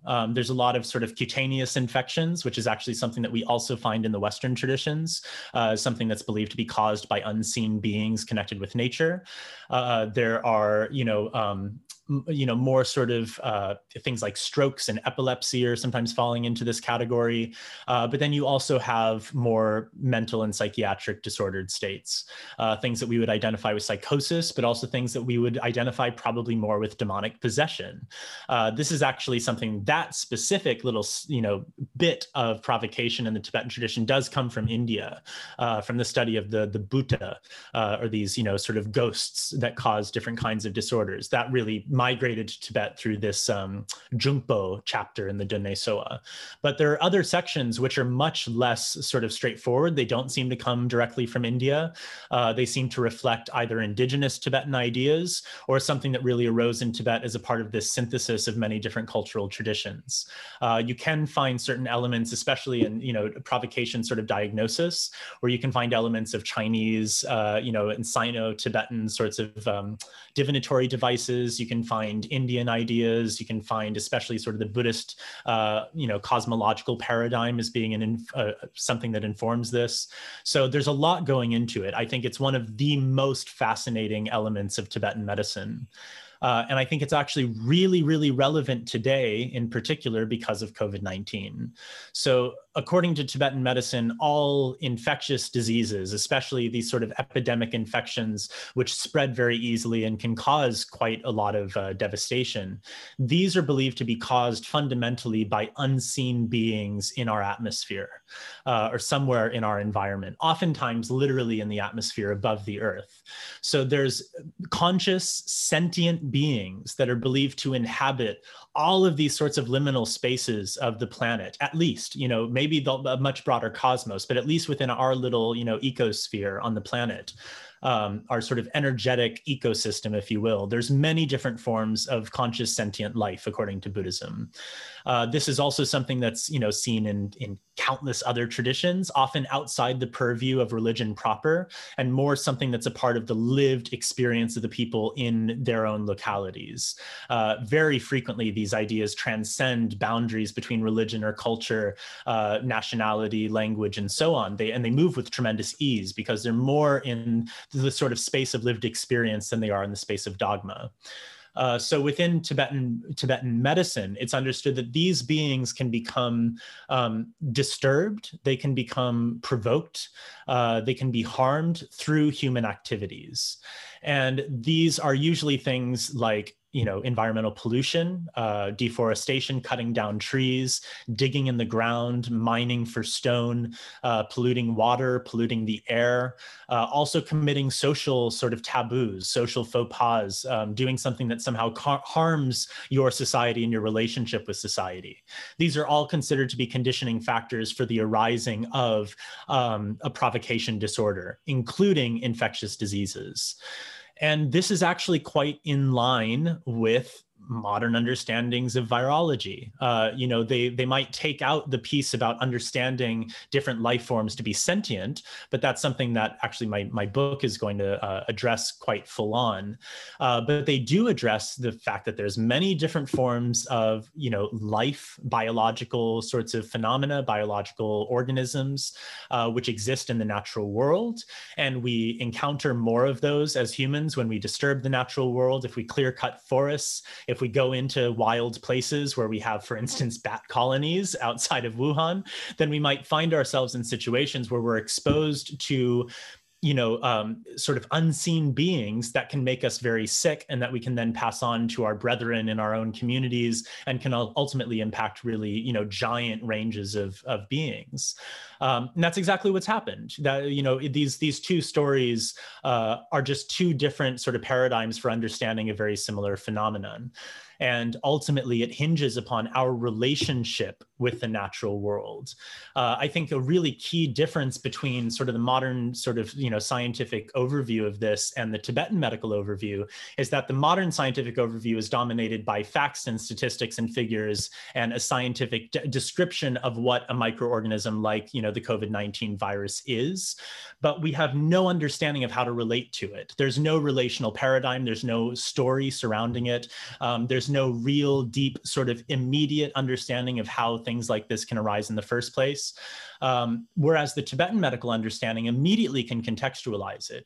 This is a disease that's connected in some way with some form of life that inhabits our environment, our ecosystem, that we've disturbed in some way, that we've provoked in some way. And because of our provocation as humans, that is how these diseases arise. That's how we then become exposed to something that we have no immunity to. So this is something that I'm really fascinated by. As far as clinical practice, I do really, I have a strong connection with mental health issues. And I'm also a strong believer in understanding these with a bit more nuance than either the modern biomedical pathologized paradigm. But then also, it's not that all mental illness is demonic possession. That's also entirely not the view of Tibetan medicine. It's a minority of mental health illnesses that would be caused by outer provocation. The vast majority of them are a part of our, psychophysiological loop, the way that our bodies and minds are fundamentally fundamentally entwined. And if we experience physiological unrest, that's usually going to manifest with some sort of psychological component, and vice versa. So that explains a lot of mental health issues, in addition to things like, societal trauma, these deep sorts of disordered states within our society, where we then have experiences of really widespread disenfranchisement and marginalization, systemic racism, systemic misogyny, and so on. And these also contribute to our experience of mental health issues and mental illness. But I think understanding the ecological component is also incredibly valuable. And in particular, the Tibetan sort of animistic view, the Tibetan animistic worldview, the way that they contextualize it within the Tibetan Buddhist and Tibetan medical paradigms is, I think, found phenomenally robust and sophisticated. I think it offers us a really rare opportunity to fully integrate traditional sciences with modern science in a way that can actually sort of birth a new philosophical paradigm that can hold all of these experiences and provide us with a sense of meaning. That's very fascinating indeed to hear you discuss those things. And it should be mentioned that in addition to completing your medical training, just to contextualize your opinion, you've also been authorized by Dr. Nida Chanatsang and several others to teach various aspects of Tibetan medicine and the associated Yutog Nyingtok tradition, as well as various different church lineages. So you're speaking here not only as a practitioner, but also as someone who's authorized to teach aspects, certain subjects of that broader tradition. Would that be fair to say? Yeah, I mean, I'm not a guru, and I don't want to be a guru. It's very much something that, part of the reason I wanted to go into medicine is because the role of the doctor is similar but different. It's more personalized, it's more scientific, in a certain sense, even in sort of just a traditional sense. And it allows you to go beyond certain boundaries and, sort of barriers that might otherwise be in the way as a guru. It also avoids all the problematic connotations of, taking people's spiritual well-being into my own hands. But, I really see my role as an educator and as, a practitioner. But I think as I move on in my life, as I progress in my life and sort of evolve, I'm much more drawn to research and to teaching than I am to something like clinical practice. And I think we need people to try to contextualize where we're at and where we could go, and to try to provide a somewhat broader picture of, sort of all of the possibilities that are in front of us at the moment, and also allow for the traditional sciences and these, incredible ancient lineages to speak for themselves. Obviously to try not to put too much of myself into what is a Tibetan tradition, but then also to honor my own experience as a millennial in the 21st century on the verge of, ecological collapse, living as a queer man, and living in a sort of societal experience that is unique. And I think the syncretic sort of nature of that is also something that is valuable. So yeah, that's sort of my approach moving forward, I suppose. But I was under the impression from your bio that you were authorized to teach medicine, astrology, and meditation, for instance, by Nida Chanatsang, and he's a representative of that tradition, trained in its classical means. So that what I'm attempting to do by bringing that up isn't to position you as a guru exactly. It's to contextualize the recognition that representatives of the tradition have for your expertise about the tradition. Right. Yeah, and I feel I'm incredibly grateful that Dr. Nida has sort of expressed that kind of confidence in me, and I think it has arisen out of just a lot of conversations, a lot of discussion. He's seen my sort of progress and my trajectory over the years, and I think we think very similarly. He's quite a he can be quite a savant in a lot of ways. He's very unconventional, and he's not afraid to be unconventional. And this is something that I really received from both of my main teachers, Dr. Nida and also Lama Tsultrim, is that they've never been afraid to step outside of the box and to present things in a new way based on their personal experience and their own research. And I think that this is ingrained into the Tibetan tradition, but especially the Tibetan medical tradition. You can look at Yutok as being an example of this, but you can also look at Dzurkar Lodro Gyalpo, you can look at, Desi Sangye Gyatso, you can look at a lot of these great masters, even, Khenpo Chögyud Saenam Rinpoche in the last century, that expressed a certain degree of pliability and flexibility in their minds, an ability to look at things in a new way and to be able to assert that as something that deserves attention. Yutok did that by framing his original work as the words of the Buddha, and it was effective, and it allowed Tibetan medicine in this form to persist for 800 years. But we all have different approaches with it. My role, definitely, I there's things that I am very passionate about, and I'm grateful to have the opportunity to be able to teach on those. And definitely it's going to be a lifelong process of refining my own understanding and deepening my own understanding to then hopefully be able to share it in such a way that it can really speak to other people who maybe don't have that sort of, obsession with the Tibetan tradition. Could you say a little about astrology and your interest in astrology, which is also quite deep and something I think you're known for, and those that are aware of your work? Could you talk a little bit about that and its relevance to, I suppose, the healing arts and sciences that you've been a student of? Yeah, I mean, Tibetan medicine is still very much a sister science to Tibetan astrology. They still have this sort of relationship in a traditional context. So if you go to Mensi Kang, you can either take the Tibetan medicine route or you can take the Tibetan astrology route. Each of them are 4-year programs, 5-year programs, actually. Very extensive. You have to memorize a bunch of stuff, learn a bunch of things. It's very complex.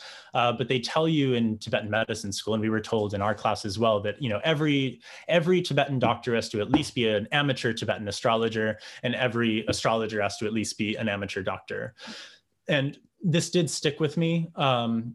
I wasn't terribly interested in astrology when I started studying Tibetan medicine. It was a part of my sort of very early childhood interests, but it was something that I had long sort of dropped for what I perceived to be sort of more respectable philosophical and magical traditions with Tibetan Tantra. And I was a bit surprised to discover that astrology still had such a prominent place. But when we were taught astrology in school, we were taught elemental astrology, so part of the Naktse tradition, that's really Sino-Tibetan elemental astrology. And I was interested in it. I was really interested in how it aligned with so many other elements of Tibetan Buddhist phenomenology. You have the 5 elements present in medicine and in spirituality and tantra and ritual arts, everything in botany, everything is categorized within the context of the 5 elements. And to understand the sort of fundamental calculations, the mathematics behind the elements, which is what you get with elemental astrology, that was really gripping and very fascinating, but I never saw myself doing it professionally. I never thought that this would be a significant part of my life. I was eventually led to Hellenistic astrology by a peer of mine, by one of my classmates, and that really sort of changed my life. Hellenistic astrology being the astrological tradition that emerged in Hellenistic Alexandria around the turn of the first millennium. This is something that is very difficult to correctly identify. People say it's Alexandria, it's Egypt, so isn't it Egyptian medicine? Yes, but at this point, Alexandria and Egypt were very Hellenistic. They were Greek-speaking. It was very much a Hellenistic sort of environment. But the connections between all of these different traditions, especially ancient Egyptian and other ancient African traditions, interacting with what was at this point Babylonian astrology, really helped to form something that was unbelievably sophisticated. And this is the basis of still what we use as modern astrology in the West. It's also one of the most important bases for Indian astrology, for Jyotish, which includes some ancient Indian methods, some things that might have gone specific or directly from ancient Babylonia to India, but then also pieces that traveled from the Hellenistic, Alexandrian sort of Greek world to India. So for this reason, even Tibetan astrology, which is sort of, let's say, a third Chinese, a third Indian, and a third Tibetan, it's not as straightforward as that, but it contains pieces from all of those traditions, also contains elements of this Hellenistic tradition. So I really sort of went a bit more full throttle with the Hellenistic astrological studies because I found it to be so efficacious. And I still, many years after starting to do these, charts and readings for people. I've done hundreds of readings for folks, and I've never had a single experience that has felt like, oh, this really wasn't correct. All of them have been a bit mind-bogglingly efficacious. So because of that, I've continued working with it and using it and teaching on it. But it was never sort of the core of my path by any means. I think where it comes really quite in handy is one in understanding the macrocosm, microcosm, understanding the as above, so below ideology in the Hermetic tradition, and also in the Kala Chakra, as it is outside, so it is inside, and as it is inside, so it is in the other. Both of these concepts arose actually in, very similar sorts of periods. The Hermetic idea would have been a bit older than the Kala Chakra Tantra itself, but, we have similar ideas of this outer reflection of inner truths. And astrology helps us to really observe that as something that's a bit more empirically observational. You can't make up the calculations. People do and did. There were different approaches to different calculations. But when it comes to the objective locations of the planets and stars in relation to our place on the Earth, it has an empirical sort of slant to it. What I do think is interesting is that, we sometimes think that astrology and medicine, they've always been together, and maybe only recently they started, going their separate ways. And that is also a bit of a fallacy. The reality is that, in ancient Rome, ancient Greece, Alexandrian, era, and also in Europe for a long time, medicine and astrology were not so much sister sciences as like distant cousins, which were competing with each other for the inheritance of the patriarch or something. They both wanted to be the people that you turn to if you're feeling ill, if something's going wrong, and if you need to figure out what's going on. So like Galenos, Galen, his own prognostication methods were really treated as an alternative to astrology, or vice versa. You might choose to go to a Galenic prognosticator or go to a classical astrologer to figure out what's wrong and what you need to do. So really they were in competition in the classical era more than they were in communion. But then there were some fake texts attributed to Hippocrates and contributed to Galen that basically retrofitted a system for medicine and astrology to work together. And that's how we ended up with a much more sort of integrated tradition in the West.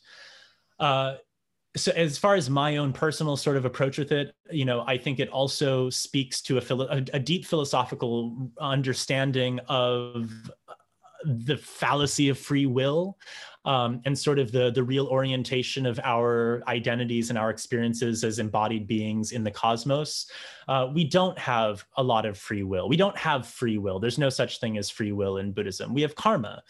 We have karma from previous experiences, which help to inform our current experiences and our current decisions. And it's very difficult to break out of that cycle. That's why we go around and around and around forever. That's, beginningless time, cyclical birth, cyclical, reality from beginningless time. To break free from that cycle is liberation, and it's very necessarily difficult.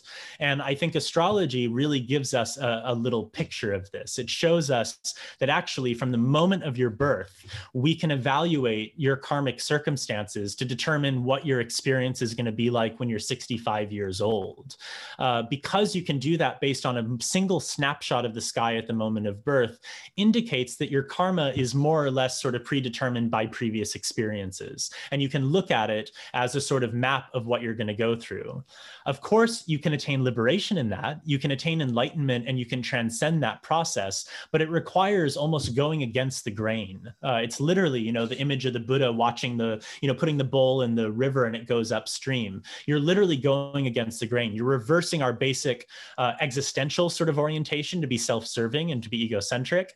It's also going against a biological impetus, potentially an evolutionary impetus, to just do the things that our sort of instincts are telling us we should do.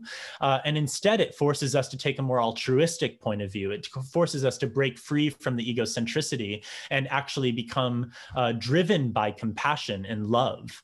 And accessing that place of love, dropping down into the heart and sort of almost like turning around our view, turning away from self-centeredness to other-centeredness. That is the path of transcending our karma. That really is the way out of the cyclical nature of things.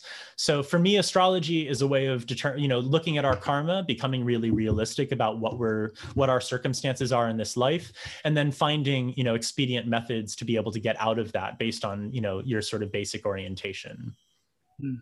That's very interesting indeed. You were telling me that particularly during the lockdown, where seeing patients in person has been difficult, you've been doing an enormous amount of astrological readings for people. That's, I suppose people can contact you for that sort of thing at Shimala. Yes, they can. I'm sort of taking a bit of a break from it, and there's a part of me that feels like maybe this is going to be the big push that then allows me to sort of put this part of my life to rest for a bit. I think especially as I transition into a bit more sort of full-time research and writing in particular, I want to do a little bit less of that because it's a lot of work. I spend 2 to 3 hours with a client, and I spend an hour or two preparing before meeting with them, and it's quite an investment emotionally and intellectually and even sort of energetically. So it's not something I'm going to do forever at all. But I've had enough experiences with it so far that have really convinced me that this is something that deserves a degree of attention. And I want that to be sort of the way that it manifests for me. It's interesting because so many mysteries surrounding the development of medicine and the transmission of medical knowledge and even sort of scientific knowledge over time has been surrounding the transmission of astrological knowledge. Medicine and astrology traveled quite broadly. There's a reason that almost any Eurasian culture, you'll find, or in a lot of Eurasian cultures, you'll find a 7-day week, and that 7-day week is broken into planetary rulerships for each day. Those planetary rulerships are the same in most cultures: Indian, Tibetan culture, Western culture, Western culture, what the fuck is that? Sorry. Different European cultures, we all use basically the same framework. And there's a reason for that. This information traveled everywhere, and it proved to be very efficacious for people, which is why folks latched onto it. And there's unfortunately been, centuries in Western scholarship, global scholarship, where scholars and academics have been afraid of studying astrology. There's a fear of being, I don't remember who said this, but quote unquote from someone, infused with the same lunacy that they study, or tinctured with the same lunacy that they study. So for a scholar to be really interested in the transmission of astrological knowledge over the centuries, there's a fear that they might then be deemed to be a bit crazy because they believe in astrology. And for this reason, a lot of people have shied away from that sort of academic field. You find a lot more people who might study Hippocratic medicine or Galenic medicine or and so on, because it's a little more respectable, even though modern biomedicine still looks at it and says, oh, it's all a fallacy. So it's a complex thing. We have to really be conscientious of our own current cultural biases if we ever want to be able to look at traditional sciences with any degree of rigor and rationality. Rationality as a whole looks very different based on cultural context. What we in the 21st century consider to be rational is very different from what Yutok would have considered to be rational. So to look at something like a ritual used to dispel a loo provocation, which is causing some sort of infectious skin irritation on your body, it might seem irrational and crazy, but within the internal dynamism and sort of logic of the system, it's entirely rational. It's not supernatural. It's not paranormal. It is natural and normal. It just has to be understood with a slightly different sort of paradigm. It's the same way that like today, if you see a shining orb in the sky, if you saw a glowing, maybe pale red orb floating in the air, and, maybe another one joins it and they come together and they have a little dance and then they disappear. What are most modern people going to say? Immediately, it's an extraterrestrial. It's a human-like being from another planet who has come here because we are so damn interesting as Homo sapiens, and they're here to communicate with us, maybe to take over us, maybe to eat us, maybe to imprison us, but it's all about anthropomorphic beings interacting with Homo sapiens. That's the only way that we can categorize this in a relational, rational narrative.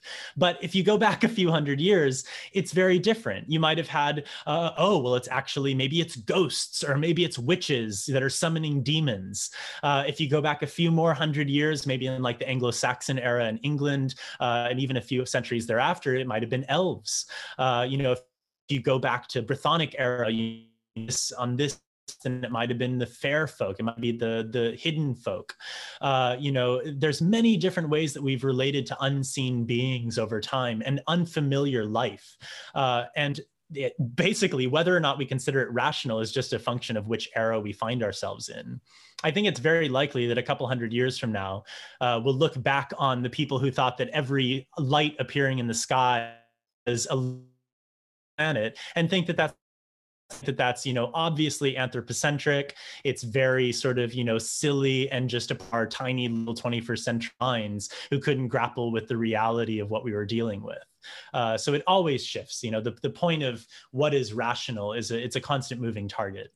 Of course, from an intellectual level, it's a terribly fascinating subject. And also in areas like astrology and in provocations and so on, we see these sorts of considerations having a practical, if you want, real life application. And that's a very interesting area of study. Have you yourself, in terms now of personal experience, encountered what I suppose some people might say UFOs, some people might say spirits or hidden folk and so on? I know that you're very fond of visiting places of significance in terms of these traditions, places that are said to be portals and so on, of which, of course, in England there are many, where you're living now. Have you yourself had first-hand experience of these sorts of, by whatever definition, paranormal, or if you like, within Utah's view, normal sorts of experiences, encounters? So it's when I was very young, I had an experience, but I was very, very young, and the way it's presented in my mind is very sort of clear, which I think is a little bit abnormal for childhood experience. But it was something that I shared with my father immediately and asked him to try to help me figure out. And I remember being very earnest about it. And it was essentially an experience of, I grew up in New Hampshire, and we had a home that was backed up by a little forest. And I would always spend time in that forest. That was, I think a big part of my love for forests, which then was really stoked by Tolkien. But I remember in that I climbed under, some briars or something. It was some sort of, this bush, and there was like a tunnel that emerged, and I came through it, and I came to this tiny little opening, and it was, there was a fountain, and it wasn't an ornate fountain. It was basically just a rock above with some sort of a spout, and there was water coming out of it and going into a basin below. And I can see it very clearly in my mind's eye. And it was a very viscerally true experience for me when I was a kid. Might have been 6 years old, something around that. So very young. And I remember immediately going to my father, explaining what I had found, and asking him to go into the woods to help me find it, and to bring him back to it, to show him what I had seen. And I could never find it again. And I remember going many times in my childhood back into the woods and trying to find, what I went through to get to it. And I could never do that. I have no idea if that was a genuine lived experience, or if it's a sort of perverted memory in my mind, or something that my imagination cultivated. I was very young, but I perceived it as being something that it provided this sort of incontrovertible proof that there was something beyond the sort of, immediate scene reality. I also had a number of non-visual apparitional sorts of experiences, both with my parents and our home that I grew up in, which was a new build. It wasn't an old home, but it was on an old land, an old farmstead's land. And very, very minor other experiences, including attempting to summon a demon when I was about 7 years old with my babysitter, using an actual book that did have an invocation to various demons. I've tried so hard to find this book again, and I've never been able to.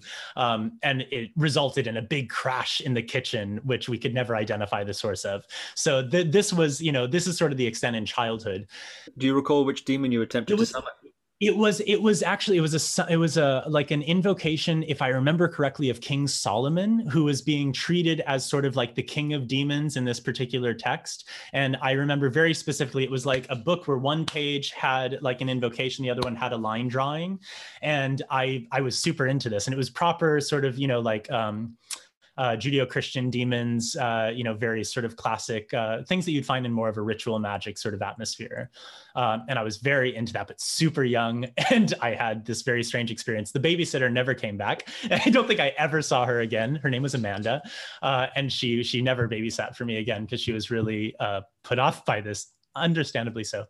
But as an adult, I'd say that, my experiences with sort of like hidden folk or fae folk and so on have been more in an imaginal and sort of spiritual space of practice. If I'm doing ch in a sort of wild environment, then within the space of my mind, then, I will have these sorts of things arise. But the line between imaginative sort of like contrivance and authentic seeing through to, through the thin veil into the other realm is a little bit sketchy. And I would never claim to be a sensitive sort of person in that way. I think I am in certain ways to certain, sorts of like emotional and energetic experiences, but I've never been someone who sees ghosts or hears ghosts or receives visions or receives, downloads from another realm or from angels or from spirits or from gods and so on.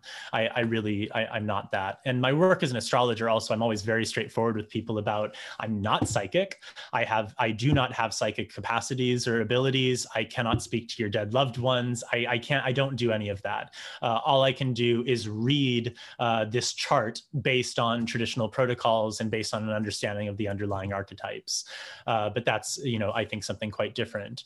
I always try, as hard as I can to make some sort of contact, but also being cognizant of the fact that contact probably isn't going to look like, oh, and here's here's a fairy coming into my point of view, and here's me having a conversation with him or her. It's probably a little bit different. And I think for me, it's just not, it hasn't been a prominent part of my experience. Have you ever attempted, by means, sort of one of the traditional Buddhist means of contacting these sorts of realms, have you ever attempted to access them via states of high concentration, deep states of jhanic absorption, higher end of the elephant path, and so on? Sometimes those are said to be, in terms of Buddhist magic, if we can use that term, a term that Sam Van Schaik recently, his recent book about. Have you ever attempted to use high states of concentration? We also see, I think, techniques of that nature in texts such as the Visuddhimagga and other texts along those lines. And I think also in certain Western occult traditions, the idea of achieving high states of concentration as a prerequisite, as opposed to, of course, simply fulfilling the ritual, it needs to be met with some sort of intent, as the Western occultists might say, or some sort of samadhi as a Buddhist, in a Buddhist context. Have you ever attempted to do that, to get real deep in concentration, and then, seeing as it's something you've experimented with? Yeah, absolutely. And it's resulted in meditative experiences, but, I've never made the jump from having an experience to then asserting that my experience must be a reflection of absolute sort of, physical reality. I always just sort of take it in, I very much was always told by my meditation instructors never to become attached to the sort of niyams, like never to become attached to the meditative experiences, to do the practice, to engage with it diligently, but not to fall too far into sort of grasping at experiences. And whether or not that's entirely the right approach, I don't know. I think that, there's more that I could do if I sort of broke out of that mindset a little bit, which might come off as being a bit sort of puritanical.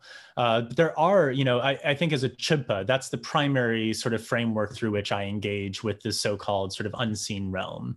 I try to do Chö, when I travel, I do it quite frequently. I try to go to natural places and sensitive places, which is another topic in my book. There's Nyensa.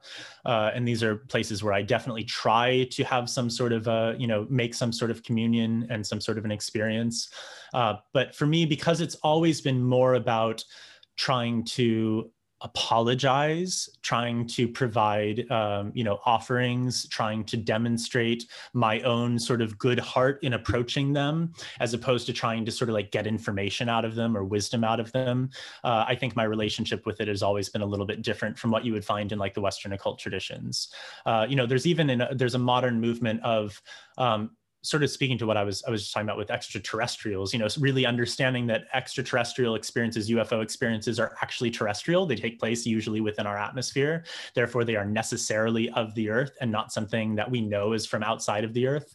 And in order to communicate with them, you use exactly this method, trying to attain sort of high states of consciousness through intense meditative absorption. Obviously, a bit more difficult for someone who has no background in shamatha or vipassana or mindfulness meditation of any form to try to just do it. So I do think there's a lot of merit in attempting that. But I'm not someone who has ever had a really stark sort of direct physical, visual experience of seeing an unseen being.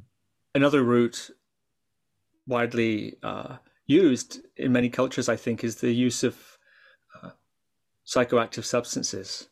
Yeah. Everything. Now, I noticed in your bio you have plant spirit healing and so on there, which to me always brings to mind, perhaps wrongly in this context, psychoactive substances. Often in a traditional context is, I think, what's implied there, but perhaps not. Have you experimented with those sorts of psychoactive substances? I'm thinking, of course, of psychoactive mushrooms, ayahuasca and soma and such things. Yeah.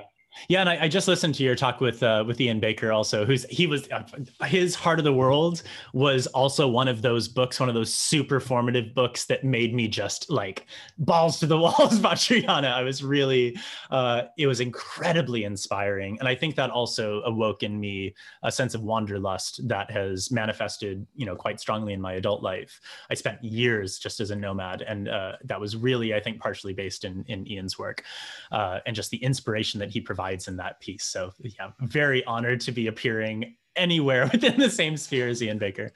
But yeah, I the plant spirit medicine that I mentioned in the bio is actually more related to an approach to plant spirit medicine in which you attempt, not necessarily through psychoactive compounds, to relate in some way with the spirit of a plant, with sort of the fundamental conscious being that would be attached to it, and then using that relationship as the sort of medium through which you can heal others. This is something that I had some exposure to in conjunction with 5-element acupuncture, even though I was never an acupuncturist, but 5-element Chinese medicine. And that was imbued with this sort of plant spirit medical tradition when I was at Naropa. I have certainly had experiences with, entheogenic substances, with, psychoactive substances, and I believe very strongly in their capacity to act as teachers.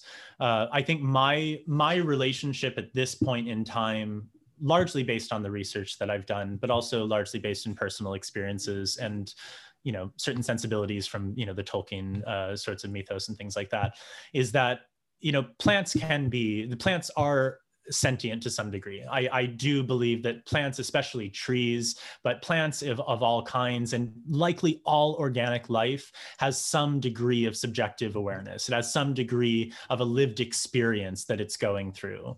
And I do think that some of the compounds that are produced by these different forms of life can help us to potentially access certain dimensions of experience in which we can commune with nature in a more direct way. I think that there's profound levels to this, obviously, where we can see the real nature of phenomena, partially by almost queering our experience of phenomena, of breaking free from the norm and seeing things in a distinctly different way. That's very profound, and it can have really wide-reaching sort of existential effects. But then I think it has also very sort of mundane, rational applications, things that you find, for instance, in South America, where there's an understanding that taking ayahuasca was something that allowed you to then commune with nature, to be able to communicate with other plants that aren't part of the ayahuasca brew, to ask them, what is it that you can do for us? How is it that we can relate with you in a healthy way that you can benefit us, and vice versa? And I think that's a really profound level of this sort of work. a psychedelic compound found in a vine or in a mushroom or what have you. This is giving you access to a different kind of teacher. And just like in the tantric tradition, your teacher is there to introduce you to things, to give you guidance, to answer questions, and then to set you on your way. And we don't have this as cleanly in the Tibetan tradition, where you have a little bit more of these like institutional structures that are formed around the teacher, and you basically are always in their purview. And then you have to be really careful about what you do and what you say and how you act. In Indian Tantra, non-Buddhist Indian Tantra, it's obviously a bit different, as we could see also with Ian's talk and his own experience with the Kala Tantra, is that there's much more of a sense of like initiation, get you to the experience level, break down some of your conditioning and give you the pieces, the tools to be able to do the work yourself. And then there you go out there. I sometimes actually describe this as like the Gandalf effect, because if you look both in The Hobbit and in The Lord of the Rings, Gandalf is a guide, never leads the protagonist to the end. He doesn't do that. He guides them to a certain point. He takes Bilbo and the dwarves to Mirkwood, and then he leaves. He takes Frodo as far as Khazad-dûm, and then he falls, and he lets them do the rest of their work. He gives them the essential pieces. He gives them the information and the philosophical sort of overview and the ethic of it, but then he allows them to do their work independently. And I think that this is a bit closer to the real role of the guru. But this is also the role of the plant guru. This is also the role of the mushroom gurus. You can't rely on them to give you liberation any more than you can rely on your guru to give you liberation. They can't hold your hand and walk you through the whole process. They can provide you with the tools and information necessary to do it on your own, but then you need to sustain it through your own experience. So I really, I consider a mushroom trip to be rather analogous to getting an empowerment, from a lama that you may never have a conversation with. You may never have a long-term sort of relationship where they tell you what practices to do and so on. But you have this pointing out instruction. You have this guided meditation that's being guided by some sort of an intelligent force, an intelligent form of conscious life that has something to share, has something to show you. And in doing that, you're able to potentially transcend your own experience. And at least it'll give you a new frame on reality. Amazing. Very interesting indeed. Okay, Tolkien. And then I think from there into your book about unseen beings that you're working on at this moment. At the beginning of our discussion, you talked about the profound influence that reading Tolkien had on you at a particularly difficult time in your life, and it actually became very fundamental to your worldview. And several times then subsequently throughout our conversation, you've referred to Tolkien in passing. And as you also mentioned, many people are aware, of course, of the Lord of the Rings and Hobbit films and are aware of the books. Some have read them as a work of entertainment or fiction. But your relationship to them seems to go far deeper, which is something you're not alone in. I'm curious if you could expand on your appreciation of Tolkien, who he was, why you're so impressed by him, what he was doing, and why that resonates so deeply with you. And also, what might the casual reader of The Lord of the Rings, The Hobbit, and so on, I think maybe Silmarillion is not casual, maybe, but what might they glean from the sort of perspective you might be able to provide? Yeah, so Tolkien, for those that don't sort of know who he was, so he was an English author, Oxford scholar, born in 1892, and he was born in South Africa, but his father died very early on in his life, and he and his mother and brother ended up moving to England, which is where their families were all from, and he grew up. His mother died when he was fairly young as well, and he was put into sort of foster care with a priest. And his mother was very Catholic, and she was a convert to Catholicism, so it was very personal and important to her, and also became very important to him. But his experience, he was a genius. Almost certainly, he was a savant. He may have been on the spectrum to a certain degree. At least he was on the sort of gifted spectrum, where he had a sort of a mental capacity and intellectual power that was very unusual. He's in line more with people like Da Vinci, I think, were these genius minds who had different interests but equal degrees of genius, I think. And with Tolkien, he very early on had an affinity for language. So from the time he was like 15, 16 years old in his, high school, workbooks, he would start cultivating these languages. And this went on throughout his entire life. He was always a sort of born linguist, and he had a phenomenal understanding of linguistic development and how languages evolve. He was also a master of like Proto-Indo-European, so some of the more fundamental linguistic roots across Eurasia, which are common to, Old Norse and also Sanskrit.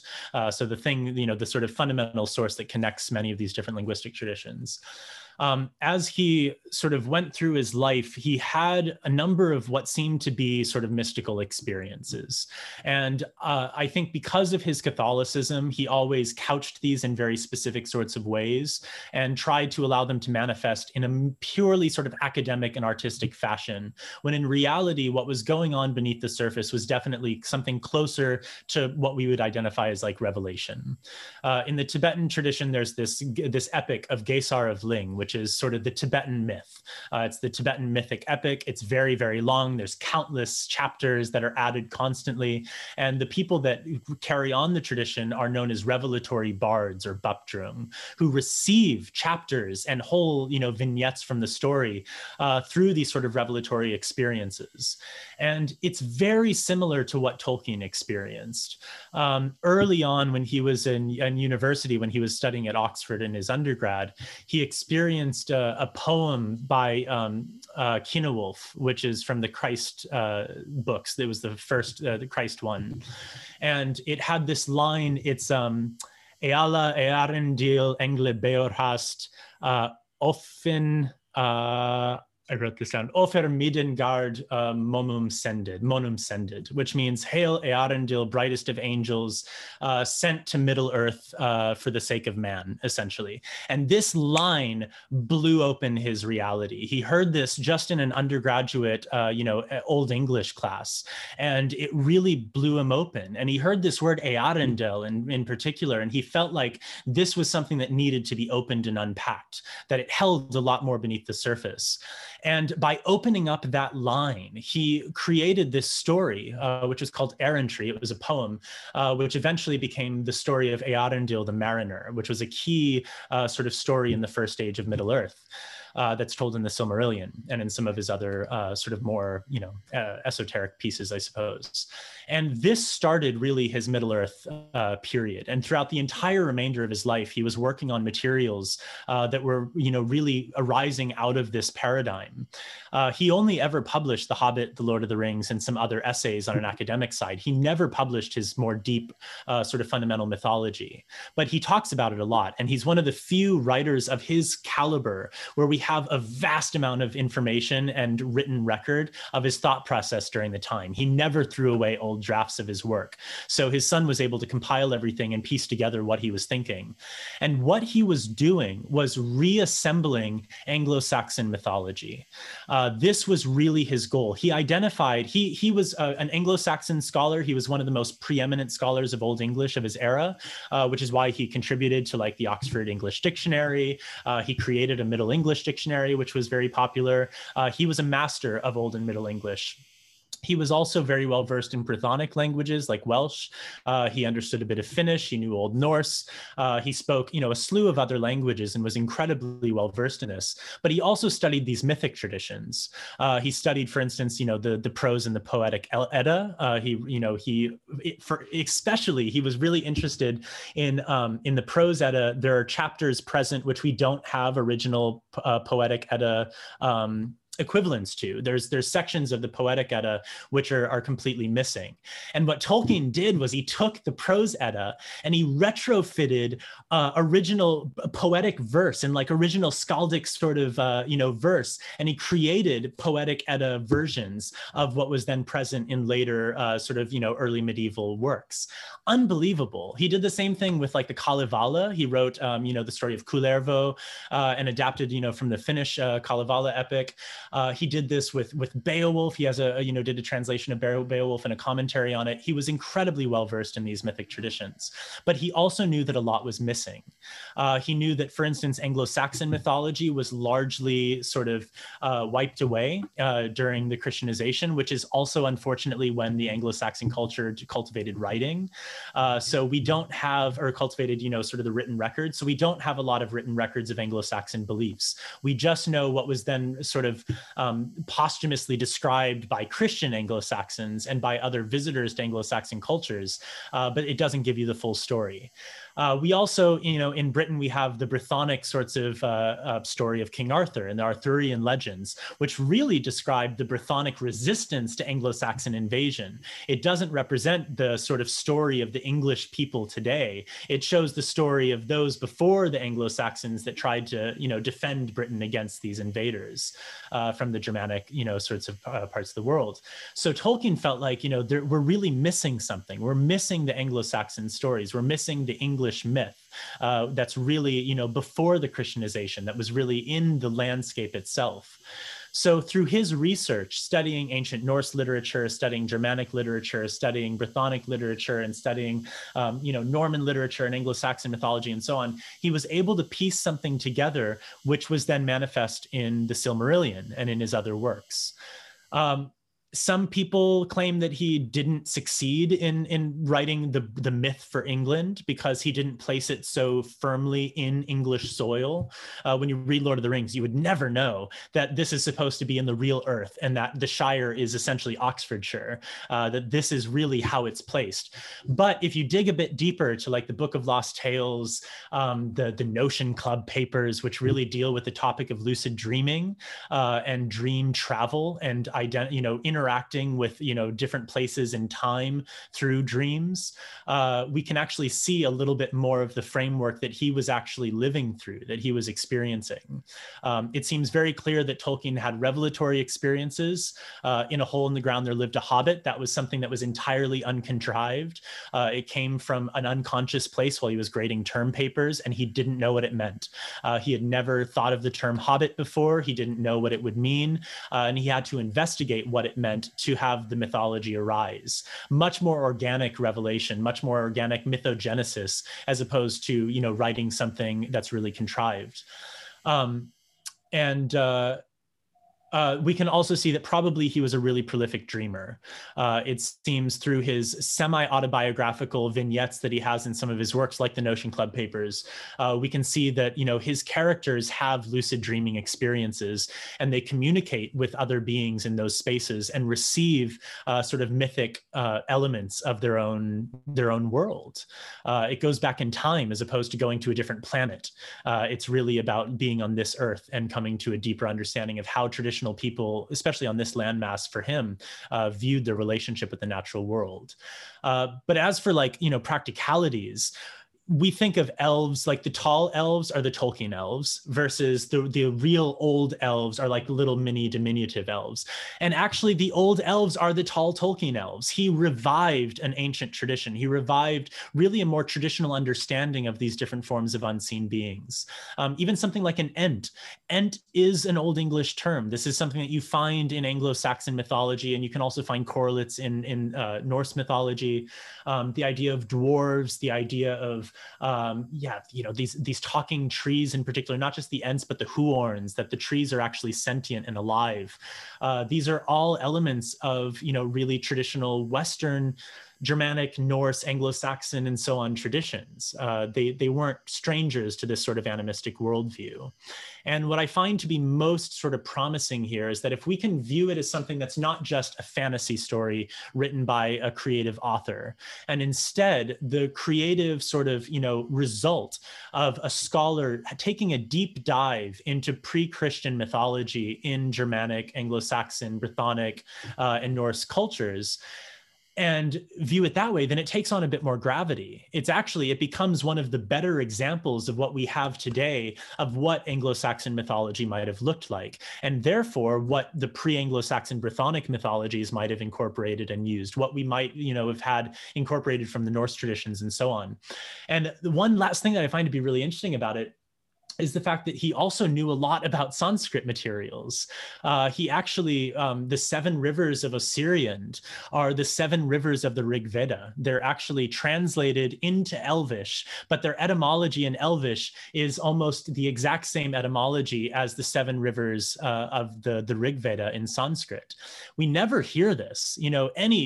Humphrey Carpenter's, biographies of Tolkien, any of the scholastic works on Tolkien, very infrequently do you find an understanding that he was actually much more intercultural than just being, sort of white Europe. Sometimes he's accused of having his work is accused of having racist overtones because it was focused on white sort of Anglo-Saxon culture. But really, he doesn't stop there. He acknowledges the incredible, interchange of information that went across ancient Eurasia. And he incorporated elements of the Mahabharata, of the Rig Veda, which we only find in Indian materials, but he obviously knew it, and he infused it into his tradition, not to show like, oh, and then we'll put a little bit of this and a little bit of this and a little bit of this, but recognizing that probably even in the Anglo-Saxon era, there were elements of Indic mythology that had already made their way to Great Britain. There might have been elements of Indian thought that were already present there, just like we know that Indian thought probably influenced folks like Pythagoras, and as a result, folks like Hippocrates or Plato. We can also see that potentially these ancient folk traditions were also influenced in that way.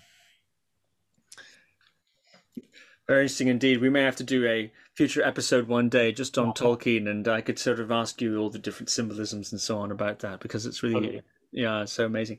Well, thank you very much, Eric. Perhaps we'll finish with a summary of your In the Works book on unseen beings. The book, it's a working title. I don't really know what I'm going to use for it, because part of the problem here is that it's a book about spirits. It's a book about our relationships with spirits over time.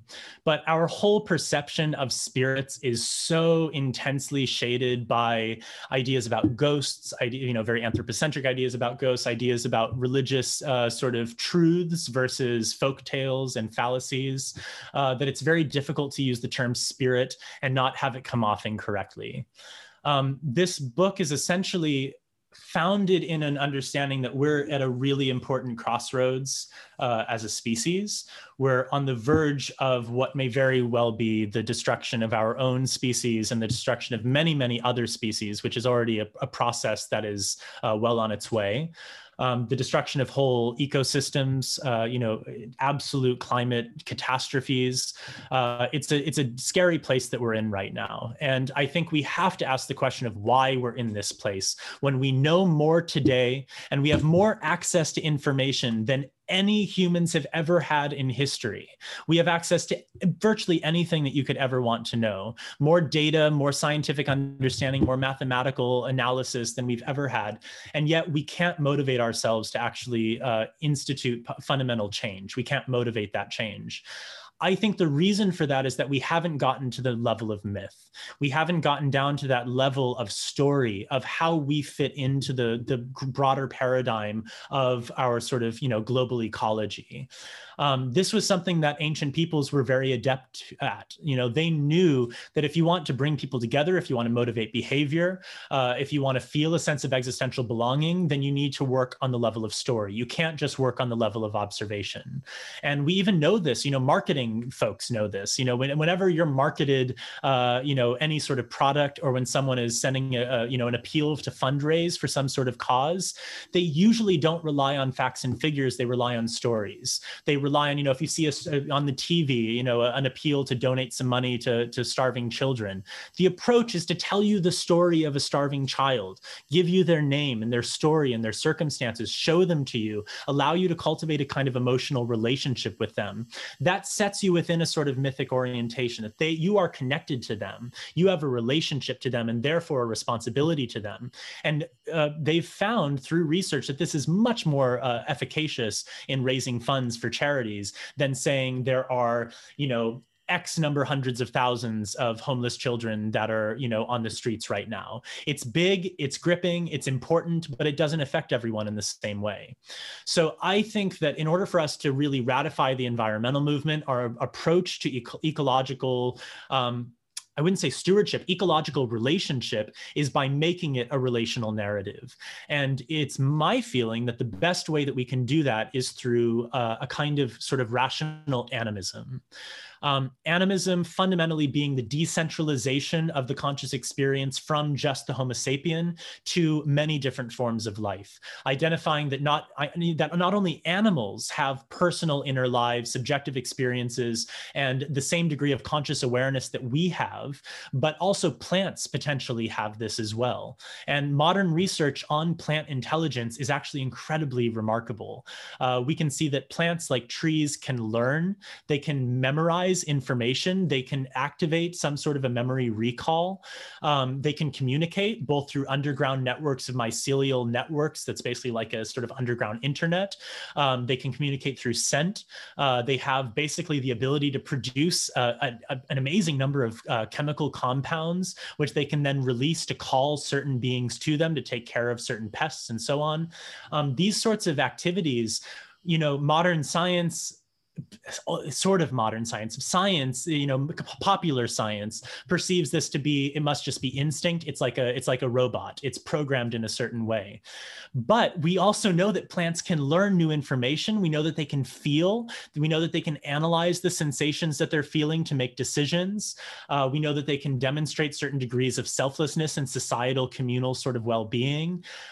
They can sacrifice themselves. There's things that plants do that we know to be very sentient sorts of activities. We know what it's like to be on the inside of that experience, to be taking in tactile information and making decisions based on it. But for a very long time, we've really just sort of implicitly believed that only Homo sapiens can do this to a really, a satisfactory degree. Then maybe some animals, then maybe all animals, or at least all vertebrates, and then maybe some plants. But we're gradually increasing this to recognize at this point that even viruses and bacteria seem to manifest and demonstrate some degree of conscious awareness. And this is something that I think could really change our entire relationship with reality and with the world itself. If saving the Amazon stops being about, well, if the Amazon goes away, then the Earth's lungs will make it so that we don't have enough oxygen as humans, and then we're going to suffer the consequences. That's not it. That's actually not it. It's true, it's important, but that's not what the fundamental problem is. The fundamental problem is that we don't prioritize any form of life that isn't human. And we're willing to view every other form of life on the planet as a commodity, which can be exploited and used to our own ends. Mowing down the Amazon is much more than just the effect that it's going to have on humans down the road, or even indigenous people, humans that are inhabiting those places. We think, oh, we can just move them. If you're on an island nation, you can just move to an inland place where it's not going to be underwater, and then problem solved. But we don't recognize the ecological, the ethical implications of destroying sentient lives, real beings that have some sort of an internal life and an awareness of what's happening to them. We don't consider that. We don't consider those implications. And I think that that's part of the fundamental problem. So my book is essentially looking at animism as something that's very rational. Like I was talking about earlier with unseen beings being the agents for disease. If we can consider the fact that viruses might have some rudimentary form of conscious experience, then our relationship with them necessarily needs to be a bit different. Instead of just focusing on, oh, well, we're going to get viruses, so we just need to attack them as they come, and instead realize that actually the viruses that impact us negatively they come from natural wild places that have their own internal ecology, and disturbing them is going to make us really vulnerable to them because we're not a part of their ecosystem. Those viruses haven't allowed us into their family. They don't harm the bats they infect because the bats are a part of their ecosystem. Viruses, as a rule, do not destroy their own natural environments. They only destroy outer predatory threats that they perceive as being a threat to their environment, a threat to their source of nourishment as well. So that's why we get these sorts of issues. And they come, I think, from a lack of a relational paradigm. So this book is really attempting to take specifically Tibetan animism, which doesn't imply nature worship. It doesn't imply a soul. It doesn't imply anything overtly special about these other forms of life, except the fact that they're just like us. And they're beings that we can be reborn into. They can be reborn into us. They're no different from us on a fundamental level. They're just other sentient beings with some good qualities, some bad qualities, who are generally motivated by their own self-interest and who are fundamentally trying their best. So that's one of the sort of fundamental ethics of this work, is trying to get people to perceive nature as alive. It's about the subjectification of nature, viewing nature as not just an archetype, not just a resource, but as a collection, a community, a vast global community of many different forms of life that need to maintain healthy relationships with one another. And in doing that, we can establish a mythic underpinning for environmental change and for really, taking it seriously and working towards coming into healthy relationship with the planet. There is also a level to this of the paranormal and supernatural. And I do talk about this trajectory over time from having beings like elves and fairies and even jinn in the Arabic tradition, which are these sort of morally ambiguous beings, very similar to humans. They're sometimes good, sometimes bad. You want to be on their good side, but you're not going to worship them. They're not going to save you from reality, but they are other beings that you can have relationships with and that you should have healthy relationships with. So that's what it originated with. And then we have the stratification, and then we have the polar division between divine good and infernal evil. And then we have the witches and the subjectification, or the oppression of the feminine, and the feminine being this perverse form of dealing with nature and infernal, hellish sorts of demons. And then we have, the ghosts, and then we have extraterrestrials. But all of these things share the common feature of it's how humans relate with life that isn't familiar. And that teaches us a lot about ourselves. It teaches us a lot about the mythic paradigms that we hold to be true. And it will have really vast ramifications for the future of our species and countless other species on this planet. Well, that sounds like a totally fascinating work. And Eric, where can people find out more about you and stay up to date with your research and activities as they're developing? They can go on srimala.com, where I do have a mailing list, which is very infrequently used, so you don't have to worry about being spammed. I will just send you important things. I'm trying to get better about mailings, but I just haven't really been. Otherwise, I'm also on Instagram and Facebook, and people can find me on there. Eric Jampa on Instagram. I probably use that the most as far as social media is concerned. And then I'm not sure when the book will be published, but hopefully next year. And there will be more stuff coming out. I do also have an event coming up, a retreat that I'll be teaching in August at Taramandala. There's information at srimala.com, but it's sort of a deep dive into Sowa Rigpa. And I'll also be talking a bit about provocation and unseen beings, the history of Tibetan medicine. All of these sorts of topics will be brought in. So if you want a good taste of it and a nice little dunk into the world of Tibetan medicine and Tibetan Buddhism, then that would be a good opportunity. Eric Jampa Anderson, thank you very much. Thank you so much. It was great chatting with you. Thank you for listening to another Guru Viking podcast. For more interviews like these, as well as articles, videos, and guided meditations, visit www.guruviking.com.